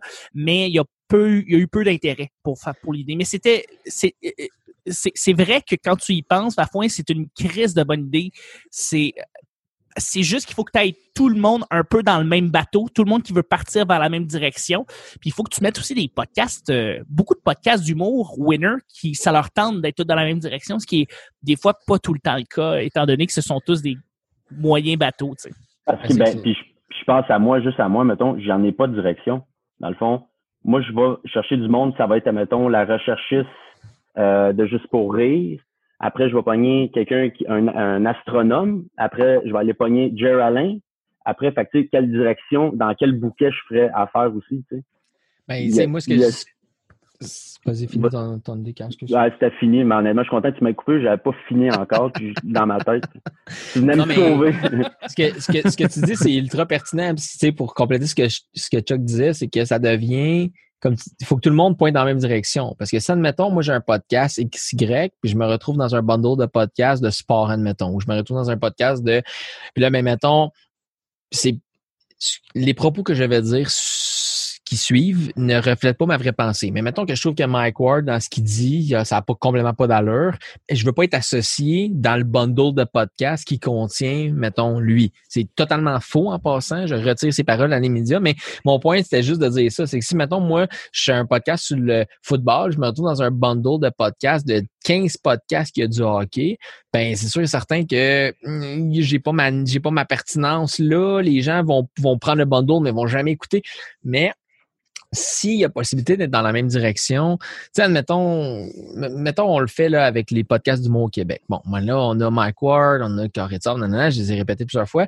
Bon, mais est-ce que les gens vont s'abonner à ce bundle-là pour avoir Mike Ward, puis ils ont la possibilité de découvrir Répète pas ça, par exemple? Ou, au contraire, ben ils vont juste décider de opt-out, de dire hey, 10$ par mois, tu sais, comme disait Botrex tantôt, c'est bien trop cher pour moi, je veux chaîne 1, chaîne 2, je veux pas chaîne 17, 18, 19, 20, je m'en fous d'eux autres, je vais pas payer pour ça. Fait que rendu là, je vais me désabonner de mon bundle à 15$, je vais m'abonner à Mike Ward à 2$, je vais m'abonner à Répète pas ça à 2$, je vais m'abonner à ci, ça à 2$. Tu sais, je sais pas, parce que cette discussion-là, c'est drôle parce qu'on l'a déjà eu souvent, justement, à Radio Talbot, de dire les chaînes Netflix, Disney+, Crave TV, HBO, nanana. Ben, un moment donné, quand tu commences à les accumuler, là, moi, je paye pas de TV, mais je paye 17 services à 15$ par mois. Mais pas un cave, moi, Chris, hein? Ouais, mais j'aime mieux payer 5. Ouais. Tu sais, fuck Vidéotron. Ouais, OK, mais mon Vidéotron me coûte 100$, puis toi, ça te coûte 859$ par mois. Fait que là, rendu là, il y a-tu possibilité que des gens ou, je sais pas trop, un service offre, ben, si tu veux Netflix puis Disney+, parce que j'ai des enfants, mais je veux aussi voir du monde se faire tuer puis des meurtres mystérieux résolus par du monde pas dedans ou Wisconsin. Ben, tu sais, on parle, mais je veux dire... C'est très niché, là. Ouais, c'est ça, mais je veux dire, tu sais, il y a cette possibilité-là. Je veux dire, ben, en fait, Chuck, tu disais que les gens avaient pas opté in sur le fait de faire un bundle de podcasts humoristiques, puis je peux comprendre le pourquoi du comment. Mais y aurait-tu possibilité de faire un entre-deux, de dire, mettons, ces 10 podcasts-là me coûtent 10$ par mois, 2$ par mois, pour un total de 20$, mais si j'en prends 10, ça me coûte 10$. Ça serait-tu au podcaster de faire ça ou ça serait à Patreon, par exemple, d'offrir ce service-là, de dire, si tu t'abonnes à 5 services, tu as un bonus de 20%. Si tu t'abonnes à 10 services, tu as 50% de rabais sur ta facture. Tu sais, il faudrait qu'il y ait la possibilité de faire ça, je crois. Ben, tu vois, il y a un service qui existe, qui a été créé au Québec, qui s'appelle Souk Media. Yeah! OK? En fait, ça, c'est un service qui va te mettre en relation avec des gens qui veulent faire de la publicité sur ton média, en fait. Puis là, il y a comme une intelligence artificielle qui va dire, bon, ben, toi, tu veux, mettons, faire de la publicité, toi, tu es, je sais pas, un commerçant de bière, tu veux faire de la publicité, ben, peut-être qu'il y a tel podcast là, qui serait peut-être à faire. Fait que là, il vous met en relation. Là, toi, tu peux faire de la publicité à l'interne dans ton podcast sans avoir à passer par Patreon puis avoir une redevance publicitaire, en fait. Fait que, tu sais, je me dis que peut-être que, comme Denis il fait, tu sais, il fait de la publicité. Fait que c'est lui qui gère son parc de publicité, puis il va chercher. C'est sûr que c'est difficile d'aller chercher son mettons, monde, mais... Mettons, là, on prend 2 exemples là, rapidement. Toi, Carl, là, tu roules ton podcast, tu roules 2 podcasts. J'en roule juste un. Okay, Tellement Texas, c'était avant la COVID. OK, excuse.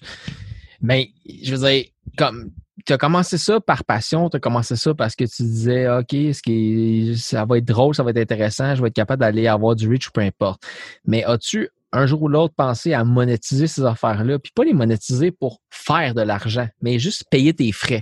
Tu sais, parce qu'il y a une grosse différence entre Joe Rogan qui fait de l'argent, puis Sport Lucide qui paye ses frais parce qu'on a réussi à appeler Jobin.io parce qu'on a entendu parler d'eux sur sous-écoute, puis nanana. Mais, tu sais, mon point, c'est juste de dire, tu réussis-tu à le monétiser ou tu réussis-tu à juste payer tes frais de production tu sais, présentement, ta caméra, c'est un peu de la merde, il faut qu'on en jase après, mais en tout cas, non, mais... Ben, la voix off aussi, sa caméra, c'est de la merde, on le voit jamais. En fait, non, c'est pas ça, c'est parce que l'affaire, c'est que la caméra se ramasse juste avec un Chuck TL devant, puis j'ai un gros panneau devant moi, donc c'est pour ça, là, on me voit pas en face, c'est pour ça. Ah, me semble oui. aussi. Oui. C'est un imposteur. Mais pour revenir à ta question, parce que j'ai vraiment le goût de répondre, j'ai commencé, moi, ma mère est humoriste, fait que, tu sais, puis je veux dire, ça fait son temps être le fils de... Hein? OK, excusez, je suis pas... Max, en tout cas... Max est dans un studio. Ouais, puis toi, t'es en avant de Jésus puis un dinosaure. Puis depuis tantôt, je voulais t'en parler, mais je savais pas comment. Fait que j'ai vu la window, je suis sauté là-dessus comme en athlète de football. Bref, moi, j'ai vraiment, comme ma mère est humoriste, elle a un fanbase qui est pas nécessairement de quoi qui va s'attacher à moi. Puis je trouvais bon l'opportunité de travailler avec ma mère d'un, parce que c'est comme... Moi, j'ai vraiment juste vu ça vraiment formateur. Fait que ça n'a jamais été de le monnayer le premier, tellement tel fils. Le deuxième, non plus, honnêtement. Ça n'a jamais été mon main. Moi, je l'ai fait parce que j'aimais ça, puis j'avais déjà une autre entrée d'argent ailleurs. Quand vient le temps de parler d'argent, honnêtement, je sais pas. C'est comme si je filmais avec mes amis dans ma chambre à faire des niaiseries ou tu sais, quand on était jeune, des vidéos. J'ai jamais vu ça de même. Moi, je l'ai tout le temps fait dans le but de me former, de comment parler, de comment être capable d'interagir, de comment pas couper, ou tu sais, vraiment plus dans ce sens-là. Puis aussi, par la bande, découvrir du monde, puis de profiter aussi du flow que ma mère, elle apportait pour pouvoir lancer de quoi de, OK, hey, je vais parler à Étienne Lévesque, que personne connaît, que c'est un gars à l'âge de 25 ans. En 2020, il a tout lâché pour devenir berger. Ben, si on l'a bien dit, faut pas que tu cliques sur le nom. Clique pas sur le nom, fais-nous confiance. Cette confiance-là, je pouvais pas partir de rien, ça aurait juste été plus long. Fait que je l'ai fait pour moi, puis pour apprendre. Puis honnêtement, tu me mets face à ça aujourd'hui de parler d'argent, puis je pourrais même pas te répondre. Quelqu'un m'approchait pour me dire ça, même s'il dit non, t'as le droit, on ne regarde rien, on ne contrôle pas, puis on met pas de pub. Je le sais quand même pas si je voudrais pas ternir le message du fait que les gens sauraient qu'en arrière, il y a quelque chose de plus gros qui m'épaule. Je sais pas si je voudrais embarquer là-dedans.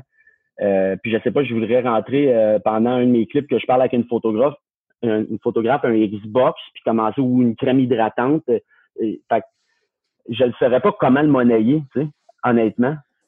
Je vois pas la façon que je pourrais être confortable de le monnayer. C'est ça. Ben, c'est ça qui est plus compliqué parce que recevoir un service d'argent recevoir de l'argent versus un service ou peu importe, là, c'est vraiment... Moi, nous autres aussi, là, quand on a commencé à annoncer pour Jobin.io, on était comme la plateforme, mais on on accrochait au concept là, de dire, tu sais, c'est un peu un Tinder de jobber. Là. Fait que, tu sais, moi, je change tes tires, tu as besoin de faire changer tes tires, on se match. Mais, tu sais, c'est juste sans faire d'argent, c'est juste de couvrir l'hébergement. Tu sais, nous autres, là, tu sais, moi, je paye, mettons, l'abonnement Zoom pour la gang. Quand on fait des podcasts, on est sur Zoom, on l'enregistre, des fois, on le broadcast directement sur... Ben là, c'est que ça coûte 50, 60, 75 $ par année. Tu sais, je veux dire, comme tu disais, moi, j'en ai une job, je le paye, ça me fait plaisir, j'ai pas de problème avec ça, mais c'est juste qu'à un moment donné, tu deviens... Tu sais, y a-tu possibilité d'en faire ta job? Y a-tu possibilité d'en faire ton métier, tu sais? Puis, vas-y. Oui, excuse-moi, finis ta phrase. Ouais. Non, mais je voulais juste te relancer la même question, mettons, avec Répète pas ça ou n'importe quel podcast, parce que j'ai vu aussi que c'était toi qui s'occupais du volet podcast du Minifest, en fait. Oui. Là. Pour faire la description officielle, c'est préposé à l'enthousiasme général. Chuck s'assure que le volet podcast soit des plus pertinents. Véritable expert québécois à la balado-diffusion. Il ne recule devant rien pour que les meilleurs surgissent devant tout ce qu'ils entreprennent. Puis là, c'est là que je voulais arriver à tout ce que j'entreprends. Puis là, toi, tu vas être un enthousiasme général, puis tu vas pas reculer devant rien pour que le meilleur surgisse de mon podcast, puis du podcast à Carl, puis du podcast à tout le monde. Non, mais sans blague, c'est juste que toi, mettons, t'en fais des podcasts, t'en as fait X, Y, Z, t'as fait la technique de ces podcasts-là, la monétisation de tout ça. Est-ce que ceux qui y participent, les propriétaires, en parlaient? Est-ce que c'était un point critique pour eux ou tout le monde disait juste comme, ben non, je le fais pour le fun? Puis c'est correct aussi, là, il n'y a pas de mauvaise réponse, mais c'est juste que ça se peut qu'il y a des gens... Honnêtement, il y a des sujets que je pense que ça pourrait être une job à fucking temps plein. Puis vu que c'est pas payant, ben il y a du monde qui s'y lance pas, genre. Non, évidemment. Pour répondre à la première question, dans le fond, tous les artistes avec qui je travaille sur les différents podcasts le font après m'avoir, c'est pour le fun, ok? Ils le font pour le fun de se reconnecter avec des gens qui n'ont pas vu depuis du monde. C'est beaucoup d'humoristes, mais j'en fais aussi dans le domaine de l'entrepreneuriat, j'en fais aussi dans plein de domaines. Et c'est à la base, il faut que tu aies du fun. Mettons de la perspective de certains humoristes sur certains podcasts, leur but premier, c'est pas de faire de l'argent parce que leurs revenus sont de la scène, de leur source de ça. Donc, j'ai pas comme première question, comment je peux au moins arriver even ou en vivre ou peu importe. Eux autres, c'est pas la première chose qu'ils vont penser. Ils aiment les conversations, ils aiment le podcasting, ils aiment ce médium-là, ils veulent en faire. Ben, il y a aussi, je pense qu'il y a aussi le fait qu'ils connectent avec leur public. Ils gardent un lien avec le public, là. Hey, comme les humoristes, c'est ça, c'est un extra pour les autres. C'est du PR, dans le fond. Oui, le c'est podcast, carrément c'est ça. un humoriste, c'est ça. C'est comme du PR d'extra pour garder les fans intéressés, d'avoir les garder là puis qu'ils soient encore là, tu sais.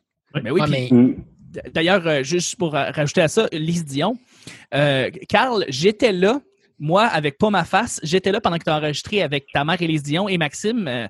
Oui, c'est vrai, je t'avais invité. Hein? C'est vrai, tu m'avais invité cette journée-là. Puis, attends, là, t'étais là? J'étais là avec Daniel et Maxime. J'étais le Mais troisième t'avais gars. pas ta face. Mais j'avais pas ma face. Il y avait le point d'interrogation. C'est pour ça que tu l'as pas vu. T'as pas vu un gros carton se promener dans Ah, la salle? c'est toi le linge vide dans Voilà. les jeans et le t-shirt qui flottent dans l'air. C'était toi, ça? C'est ça, l'homme invisible. C'était moi. OK. Mais voilà, j'en ai parlé à Lise, puis Lise me dit, sérieusement, je me fais plus accoster par du monde qui m'ont écouté à sous-écoute que mes propres fans. Donc, l'impact du podcast auprès des humoristes présentement, c'est très fort parce que justement, puis je peux présumer, Carl, que ta mère te le dit souvent que les gens viennent la voir, oui, peut-être pour Courte Automne, peut-être pour ses livres, mais également beaucoup pour son podcast. C'est elle! Ta mère, c'est Courte Automne? La voix, pourquoi t'as parlé? Je l'avais! J'ai réussi à pas en parler. Je m'excuse. Je suis désolé, Carl. Non, c'est une joke, ça me dérange pas. On se parle plus. Non, c'est pas vrai. Mais puis Chuck, toi et ta mère. Mais en tout cas, toi et Chuck, toi et ta mère qui se parlent plus. En tout cas, j'essaie de la suivre. Chuck, tout le monde parle de une toutoune qui court sur son bord tout seul. OK? C'est ça, Chuck. Je le sais pourquoi tu m'as plus ta face, là. Je comprends, là. Tu fais des courses avec ma mère. T'as l'application à ma mère, dans le fond. Non, mais j'ai enregistré justement un de mes podcasts avec ta mère. Elle est fabuleuse, super gentille. Mon Dieu. Ouais. Je dirais rien. Non, mais ma mère, une des choses vraiment que j'apprends énormément de elle, c'est autant sur la scène que sa job, que le podcast, que Courtoutoune. Ma mère, elle a la capacité de ne pas se dépersonnaliser. Fait qu'elle est tout le temps accessible. C'est vrai, ça. Fait que le podcast, c'est pour ça que le podcast, premièrement, il n'y a pas d'invité qui nous a dit non. Puis, hey, on a reçu Lino Zambito parler de la commission Charbonneau de long en large. Puis, c'est le fait qu'elle reste pareille, tu sais. Elle n'est pas teintée. Puis, le podcast, ça a juste été un médium juste normal ou une suite logique normale pour ma mère qui avait peut-être stagné avec Courtoutoune ou qui avait peut-être le goût de faire d'autres choses de ce réseau-là. Fait on dit du monde qui te suit, là. De ton following. Ouais, de plus de se tester ou de voir comment que le langage Courtoutoune adapté à d'autres choses pouvait se faire voir avec d'autres sujets, tu sais, pas nécessairement juste de quoi être drôle, mais ça reste toujours au Québec, je trouve, j'en écoute gros en anglais, ça reste toujours en lien avec l'humour. Puis c'est là que je trouve aussitôt qu'on parle de podcast humoristique, on va se mettre à parler d'argent, mais que n'importe quel autre podcast, on parle beaucoup moins d'argent. C'est comme si c'était dur de le dissocier de ça. Mais pourtant, Joe Rogan, tu sais, sous-écoute, des fois, tu sais, c'est les bouts que je ris pas, que j'aime, moi. Puis que je paierais pour aller voir ça, tu sais, sérieux. Mais c'est qu'on parle, ben pas oui, ou que j'apprends, ou que, tu sais, des changements de perspective, ou, tu sais, moi, j'ai des astronautes. Moi, je vais rencontrer un astronaute, j'ai écrit à David Saint-Jacques, j'ai écrit à Julie Payette. Mais tu sais, t'as Ottawa, puis il y a d'autres choses à faire, là. Tu vas me dire, mais c'est pas mal ça qu'elle m'a répondu quand j'ai communiqué avec elle, justement. Ah, c'est vrai, tu y as écrit tout et tout, hein? J'ai écrit à Elon Musk, devrait me réécrire, là. Juste que cette semaine, t'es dans le jus un peu, là. Si t'es capable de prononcer le nom de son gars ou si t'es capable d'écrire le nom de son enfant, là, t'as le droit d'avoir accès à. Ah ouais, tant que ça. On m'a dit que tu vas passer à SQDC avant. Il va peut-être venir. Moi? Non, Elon Musk. OK. C'est ça, il a fumé du pot. Yes. Mais tu sais. Ça aussi, ouais, c'est ça. Elon Musk, vas-y. Non, mais c'est juste. Puis tu sais, ce que tu parles, c'est encore pire. Ben, pas pire, c'est encore plus difficile. Tu sais, nous autres, là, OK, avec Sport Lucide, admettons, on a réussi à passer en entrevue 2 joueurs de la NFL. J'ai réussi à passer Anthony Auclair en entrevue avec son frère Adam Auclair, parce que c'est 2 frères qui jouent au football. Anthony, il est joueur, en fait, de football pour les Buccaneers de Tampa Bay, puis il va jouer la saison prochaine avec Tom Brady, si saison prochaine il y a, because COVID-19, blablabla. On n'avait pas parti depuis le début, fait qu'il fallait changer. P. Gronk, by the way. P. Gronk, ouais, c'est ça, exact. Mais, puis tu sais, son frère, il était drafté dans la CFL, dans la Ligue canadienne de football, mais je veux dire, tu sais, puis comme, on a parlé avec ces gens-là, puis je veux dire, c'est malade. C'est ça que j'adore avec ça. C'est qu'on a réussi à écrire à du monde. On a parlé avec du monde de la NCAA. On a parlé avec, tu sais, on a parlé avec 1 million de personnes. Puis, tu sais, comme tu dis, tantôt, c'est ça qui me faisait rire. Ben, pas rire, mais c'est ça qui me faisait. T'as écrit à Julie Payette, t'as écrit à ça pour parler à des astronomes ou des astronautes parce que c'était ça que tu voulais parler. C'est fucking nice. Mais je veux dire, tu sais, tantôt, off the record, tu disais en niaisant, genre, fake it till you make it. Mais tu sais, nous autres, là, moi, j'ai écrit à Jérémy Dutemps, mettons. J'ai écrit, pas à lui, parce que lui, il répond à fucking aucun de ses messages. J'ai écrit à sa gérante, qui est sa sœur, puis disant juste comme, hey, t'as joué au collège, André Grasset, man, au football. Puis genre, je le suis sur Instagram, fait que je vois qu'il like toutes les posts de NFL. Fait que je suis comme, man, ce gars-là, il doit aimer le football. Je veux parler de football avec ce gars-là. Puis là, sa sœur est comme, ouais, mais là, Jérémy est en vacances, nanana, puis toute l'équipe. Puis c'est correct, là. C'est correct qu'ils veulent pas répondre. Puis tu sais, j'ai même relancé, j'ai été insistant en fait. Chuck, aide-moi. Mais en tout cas, bref, j'ai vraiment écrit souvent à sa sœur puis à sa gérante en fait, puis elle m'a jamais répondu. Puis je veux dire, tu sais comme, je suis sûr que ce gars-là, tu le sors parce que toutes les fois que j'ai entendu parler, peu importe au podcast il est allé, j'ai entendu parler du mot, j'ai entendu parler de lui, de sa formation, de toute l'équipe, j'ai entendu parler de ses parents, j'ai entendu parler du verger de ses parents, j'ai entendu parler de toutes ces affaires-là. C'est pas un verger qu'ils ont, eux autres, ils font un vignoble. Excusez, je suis mêlé comme un. Ils ont un berger, ils ont juste un gars qui chauffe des moutons, mais il n'y a pas de moutons dans le coin. Là. Eux, ils ont un berger. Ils en ont un. Mais tu sais, je veux dire, comme, tu sais, moi, ce qui est intéressant, là, c'est que Judy Thorpe me parle de football. Parce que Judy Thorpe, c'est un humoriste. Judy Thorpe, il anime Occupation Double, tout le monde y parle d'humour, tout le monde y parle d'Occupation Double, tout le monde y parle de fucking vin, mais personne n'y a jamais parlé de football. Jamais! J'ai un angle, j'ai une proposition pour pas. Mais tout ça pour dire que le podcast, ça te permet ça, mais il faut que tu essayes. Tu sais, toi aussi, c'est la même chose. Je suis sûr que c'est la même chose que moi. T'envoies les courriels, man. T'envoies les courriels. Tu vas voir la page de ces gens-là. Là, tu parles avec leur attaché de presse ou whatever, le niveau qu'ils sont dans la société. Puis là, t'as des réponses négatives. Puis là, tu réessayes. Puis là, un moment donné, tu gagnes une crédibilité en ayant quelqu'un comme lui, en ayant quelqu'un comme elle, en ayant quelqu'un... Tu sais, tu disais tantôt, j'ai parlé à Lise Dion, j'ai parlé à ci, ça. Mais je suis sûr que toi, Carl, demain matin, t'écris à la gérante de Jay du Temple. On salue sa sœur. Puis tu dis, yo, what's up, la semaine passée, j'ai reçu les Dion. On a parlé de ça. J'aimerais ça parler de ce sujet-là avec Jay. Tu as plus de chances que ça soit... Tu sais, c'est ça l'affaire. C'est que nous autres, là, on grind nos affaires, man. On farm nos affaires. On farm nos invités. On les harcèle. Tu sais, moi, j'ai un joueur de football qui a joué pour les Carabins de l'Université de Montréal il a pas été drafté. Ben, c'est de quoi? Marc-Antoine de quoi? Ah, ben, il a été drafté pour les Packers.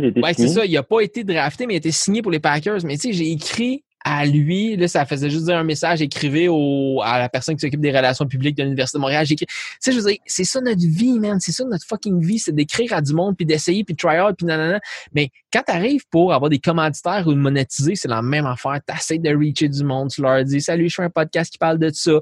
Hey, salut, je fais un podcast qui parle de sport. Toi, t'es Under Armour, toi, t'es Nike, toi, t'es Adidas, toi, t'es Reebok. Ça serait-tu? Mais, man, le rep de marketing de Reebok, man, il va juste genre pascallaframboise@gmail.com, sportlucide. Il est juste comme, pourquoi ce gars-là, il essaye de me parler? Genre, c'est sûr que je tombe dans ces trash parce que c'est en franglais, genre comme, hey, I heard you're doing some sport stuff, dude. Can I spoke with you, please? C'est comme, ouais.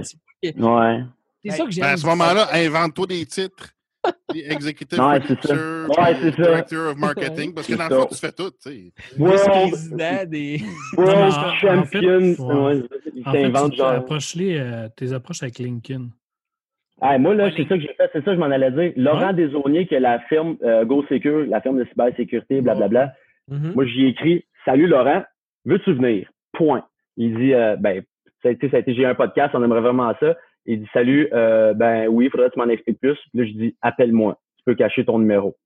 Puis je parle. Puis après, c'est correct. Hein. On salue ta blonde en arrière ou ta mère. En tout cas, c'est ça, non? C'est mon père.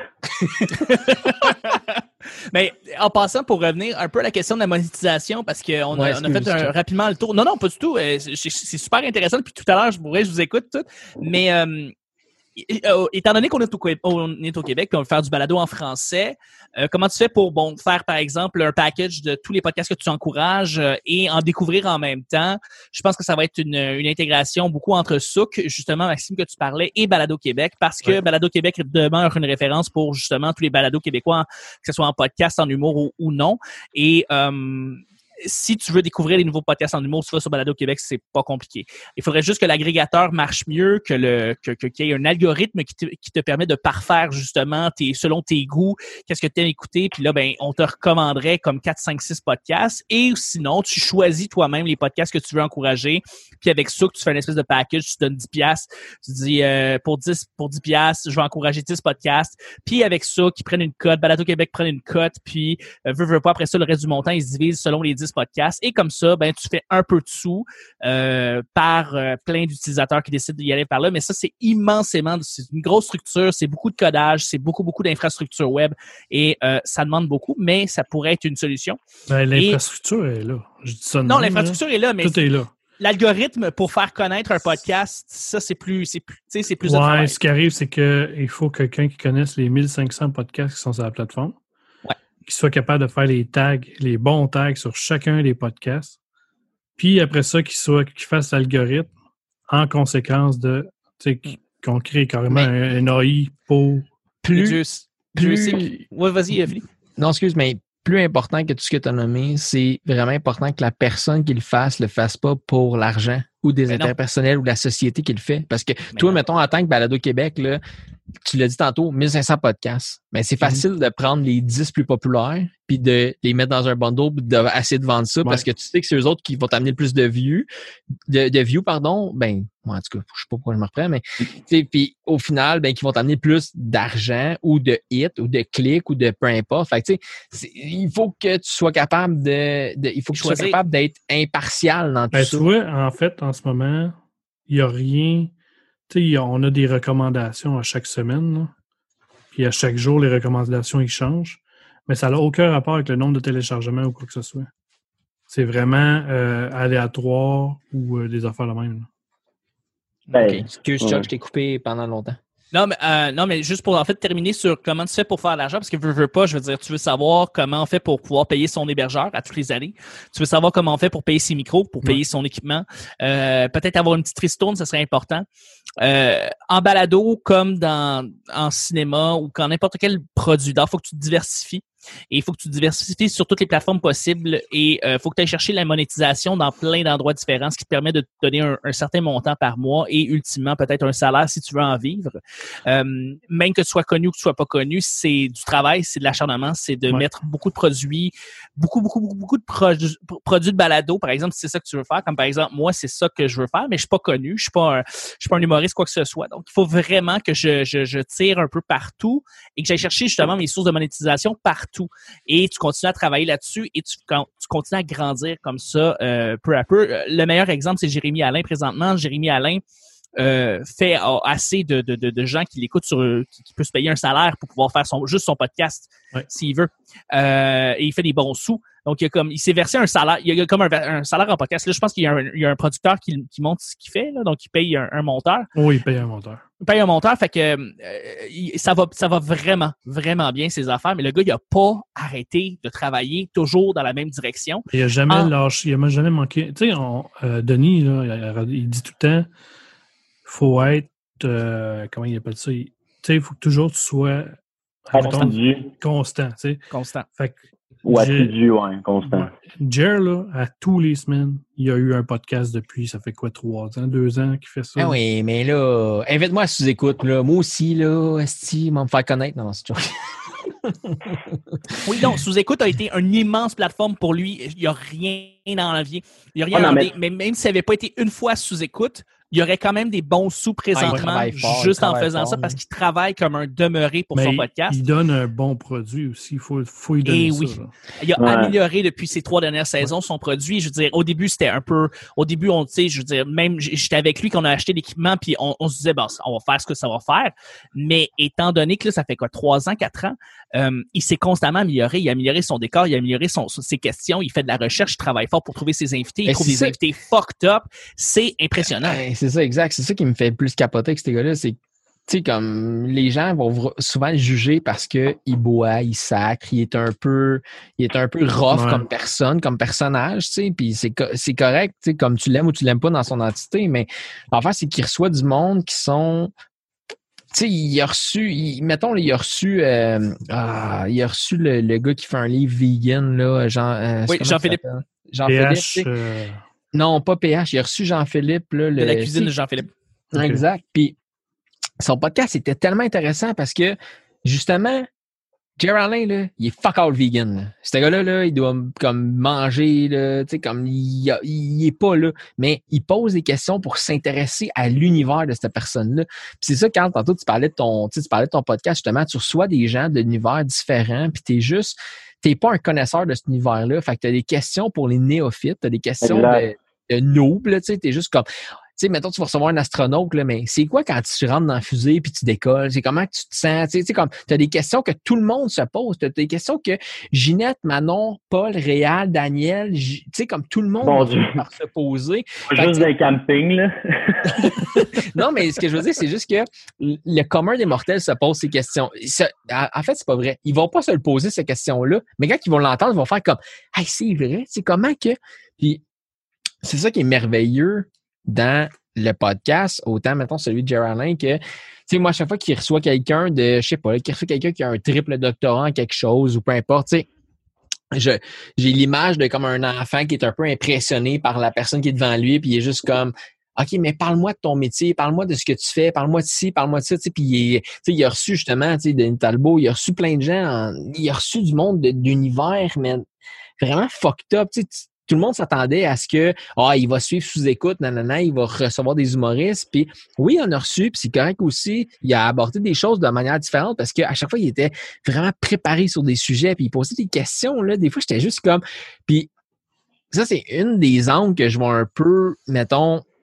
Non, je veux pas critiquer, mais je veux dire, tu sais, à sous-écoute, souvent, c'est une discussion de loge entre humoristes. Fait que, tu sais, de quoi vous parlez, puis toute l'équipe.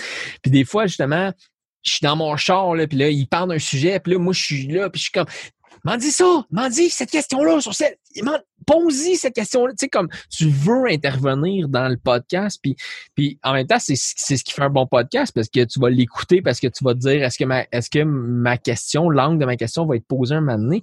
Puis avec Jerry Alain, ça m'arrive, puis là, tout d'un coup, il pose la question, ou peu importe, puis c'est ça qui est merveilleux, parce que il connaît pas plus que moi la cuisine vegan, mais il va poser la question que tous les non-vegans vont vouloir connaître. Mm-hmm. Je sais pas, man, c'est tellement un monde qui...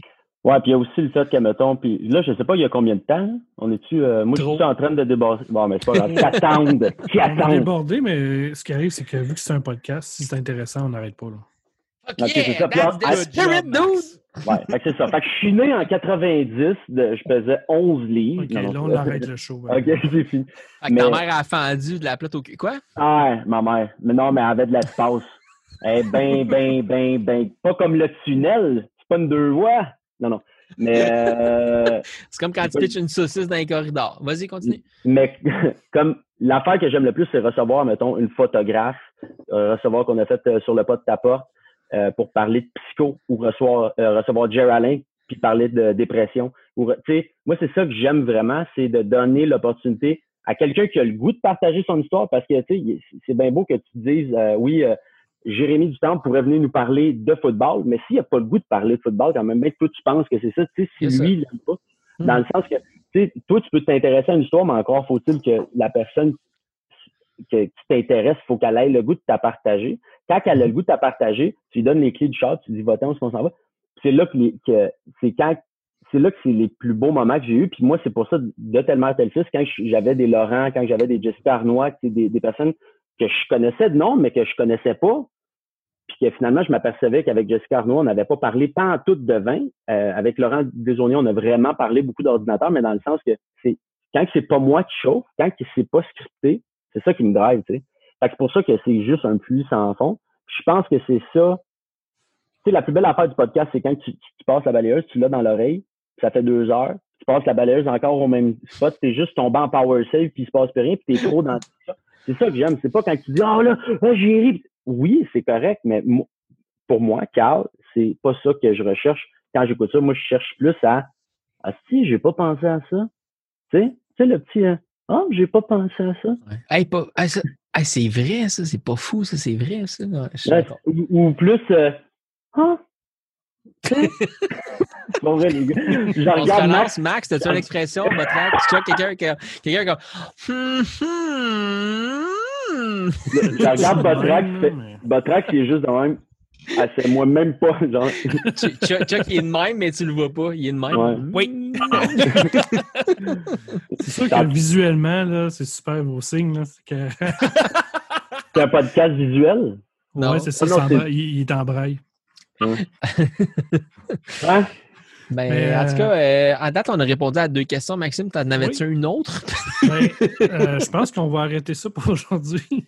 Moi, c'est Carl. Tu sais, le gars, justement, Carl, juste nous dire c'est quoi ton podcast puis où est-ce qu'on peut... Je disais pas ça pour ça. Je disais pas non, mais c'est ça qu'on fait à chaque fin de show. Okay? OK. Moi, mon podcast, non, mais pour vrai, c'est Soyez extraordinaire. On a parti ça. Le gars qui est parti, un de mes amis, Alex Lag, on avait un ami en commun. Alex Lagagnère? Ben t'as joué à Sherbrooke, puis lui a joué au Carabin. OK, c'est malade. Parfait, bye. Ouais. C'est vrai, on a à Bib en bas. Alex et moi, Lag a droppé le vidéo Québec confiné rassemblé, qui a vraiment été un beau vidéo à Belle Saveur du jour. Mais moi, je ne savais pas. Puis le lendemain, on était en discussion pour partir ça. C'est à partir que ma mère, elle faisait des discussions tout seule de son bord. Puis là, moi, je disais, mais moi, tout. Fait que là, puis avec Lag, ben là, j'ai juste profité pour, lui, il est bon en multimédia, il est bon en branding. Moi, je suis fuck all. Tu sais, tantôt, on parlait justement de pour que ça pogne, il faut que tu broadcastes ça partout. Je suis tellement mauvais que je m'aperçois que des fois, c'est même pas les bons épisodes. Là. Tu sais, comme j'essaie de le poster partout, mais c'est tout croche partout. Fait que tu sais, je suis tellement mauvais que ça me prenait quelqu'un, puis c'est pas ma mère qui va faire ça. Là. Fait que tu sais, Alex quoi, Lag, soyez extraordinaire, excuse. Soyez extraordinaire. Puis Lag, il est vraiment, tu sais, il fait la radio à 98.5 au football.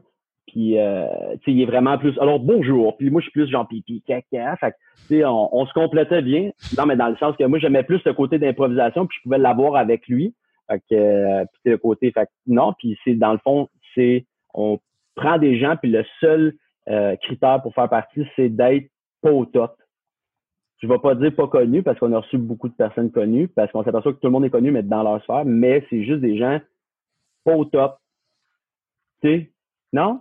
Allô? Oh, oui, non, c'est En yes, fait, okay. ouais, mais tu sais, comme on a reçu Jerry Alain, c'est pas Mike Ward, mais il est pas connu. Il est très connu. Ouais. C'est des gens qui sont pas connus du grand public, en fait. Mais ouais, de la masse. Mais moi, pour vrai, mon meilleur critère à date, c'est qu'ils seront pas invités aux tricheurs. C'est mon meilleur critère de sélection. Ah, tu vas pouvoir m'inviter. Ça veut dire que tu m'as jamais invité sur ton podcast, fait que j'attends l'appel de Guy, c'est ça que je dis? Exactement. Ça comprend? Non, mais c'est parce que Guy, en tout cas, tu sais comment ce qui est, Guy, puis je pense que tu as une shot bientôt, fait que je veux juste attendre, parce que je veux pas t'inviter, puis tu vas au tricheur, puis là, ça faut le je change de tu veux nom. Pas scraper tes odds, tu veux pas scraper tes non. stats. Ça a été long de gagner les 16 auditeurs qu'on a. Non, c'est pas vrai. C'est pas vrai. Fafouin, Sport Lucide, où c'est qu'on peut te retrouver? Sport Lucide, sport avec un S, Lucide avec un S, principalement des discussions qui parlent de football. On a eu pendant un certain temps des discussions sur le hockey, mais on s'est rendu compte que le hockey au Québec, on en parlait beaucoup. C'était saturé comme marché quand même. On est disponible très honnêtement partout. On a une page Facebook, on a une page Twitter, on a une page... Mais moi tout, c'est ça, je suis mauvais pour me plugger ici. Je m'aperçois que je partais. Non, mais je suis habitué, mais mon speech de fin de podcast, c'est ça. On a une page YouTube aussi, la majorité de des podcasts où on fait des vidéos aussi sur YouTube. Donc, Sport Lucide sur YouTube. On est sur Twitter, S Lucide. On est vraiment partout. Pour le podcast, on est sur Apple Podcast, on est sur Google Play, on est sur Spotify, on est sur iHeartRadio, on est sur Spotify, on est sur n'importe quelle plateforme de podcast, Podbean, on est sur toutes les plateformes parce que c'est moi qui fais la technique. Québec aussi. Ouais, on est sur Balado Québec, c'est vrai, t'as raison. Je me suis mis sur cette plateforme-là aussi. Sur Stitcher? Sur Stitcher aussi, on est sur toutes. Je les ai toutes choisies. Mais là, on en a parlé un peu plus tôt dans le podcast. Je ne veux pas nécessairement revenir là-dessus, mais la découvrabilité sur toutes ces plateformes, surtout ces plateformes-là, est très difficile. C'est un peu plus compliqué. Fait que n'hésitez pas à aller nous liker. N'hésitez pas. Tu sais, le like. Ça, c'est une chose, de chers auditeurs. Je vais prendre 3 minutes de ta tribune. Les gens sont probablement partis parce qu'ils sont habitués à 1 heure de podcast. Ça fait 4 heures qu'on est là, c'est de l'enfer. Non, on a déjà fait des podcasts de 3 heures. Mais n'hésitez pas à aller là. Tu sais, comme si vous consommez le contenu d'un créateur, peu importe lequel, peu importe sa plateforme, faites juste liker sa page parce que nous, en tant que créateurs de contenu, ça nous permet de vendre notre produit, de dire j'ai 1000 followers sur X, j'ai 1000 followers sur Y, j'ai 1000 followers sur Z. C'est vraiment pertinent. Puis surtout, commentez ou écrivez à la personne qui fait le podcast parce que ça nous laisse savoir que vous l'avez écouté, ça nous laisse savoir que vous avez aimé ou pas aimé. C'est correct de pas aimer le contenu d'un podcast parce que quand on fait un podcast, on n'est pas là pour plaire à tout le monde. On est juste là pour livrer ce que nous, on sait, ce que nous, on connaît, ce que nous passionne. Puis, si tu n'as pas aimé ou s'il y a une question qu'on n'a pas répondu puis tu aimais vraiment qu'on y réponde, écris-la. Donne un 5 étoiles. Même si tu donnes un 3 étoiles sur 5, c'est pas grave. L'important, c'est juste que tu nous dises pourquoi tu as donné 3 étoiles. On va te trouver, par exemple. Ouais, c'est ça. On va te trouver et on va faire des choses avec toi. Mais bref, on est disponible vraiment sur n'importe quelle plateforme. S'il y a une plateforme sur laquelle on n'est pas disponible, dites-nous-le. Je vais trouver le moyen de nous rendre disponibles. Il y a des plateformes, c'est super facile. Des plateformes, c'est vraiment compliqué. Je salue iHeartRadio. Mais bref, on est partout. Puis, c'est Ça, n'hésitez pas à nous liker, à nous follower un peu partout. On n'est juste pas sur Instagram, sur Snapchat, parce que tu veux pas vraiment avoir une photo de mes genoux, là. C'est pas pertinent. Fait que... Les genoux, mon Dieu. Ouais, mais entre les genoux et la ceinture, là, en tout cas, bref, le Snapchat, ça sert à quoi d'autre que ça? On le sait pas trop. Mais non, c'est ça, c'est tout. C'est génial. Merci, Maxime, de l'invitation, messieurs. Ça fait plaisir.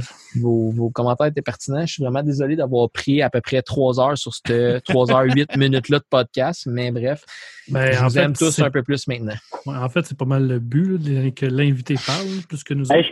je peux-tu plugger ma page? Moi, parce que tu me dis, toi, c'est quoi? Puis là, je me suis juste à dire de la merde. Puis là, mon chic lac va juste dire, hey, t'es bien cave. Fait que suivez-nous sur Caramel. Tu sais, il fait encore de la merde. Sum41666.caramel.com. Petite humide. Non. Allez liker la page. C'est dur, allez liker la page après une joke de même, mais soyez extraordinaire, balado en direct sur Facebook. C'est pas plus compliqué que ça parce que c'est des lives, fait que c'est comme la seule plateforme, puis on travaille pour la version audio, mais en même temps, en ce moment, c'est live. Et fait que puis quand ça va devenir version audio, vous allez pouvoir nous voir un peu partout sur tout ce que Fafouin il a dit en bas. Toutes les plateformes, honnêtement, c'est juste que j'ai eu un blanc de ton nom, mais c'est Pascal ou Fafouin pour vrai. Fafouin, c'est correct. Ça fait un job. OK, Faf, c'est correct. Mais bref, soyez extraordinaire. Balado en direct. Merci, Max, de l'invitation. Je suis très excité. Ça fait plaisir. Ça va être une belle soirée. Le gars, il fait comme s'il restait une autre 2 heures. Je suis excité. Mais non, bref, merci. Mais t'as-tu du contenu exclusif, Max? Parce qu'on peut continuer ça pendant à peu près 8 heures. Il n'y a pas de problème. Non. Malheureusement, non. Déjà que j'ai recommencé le podcast. C'est vrai, c'est un gros move, ça, quand même, Max. Ouais. Fait que, merci à tout le monde d'être venu, puis bonne écoute, bonne semaine à tous. Bonne semaine. Hey, bonne soirée, bye. Thank you, guys.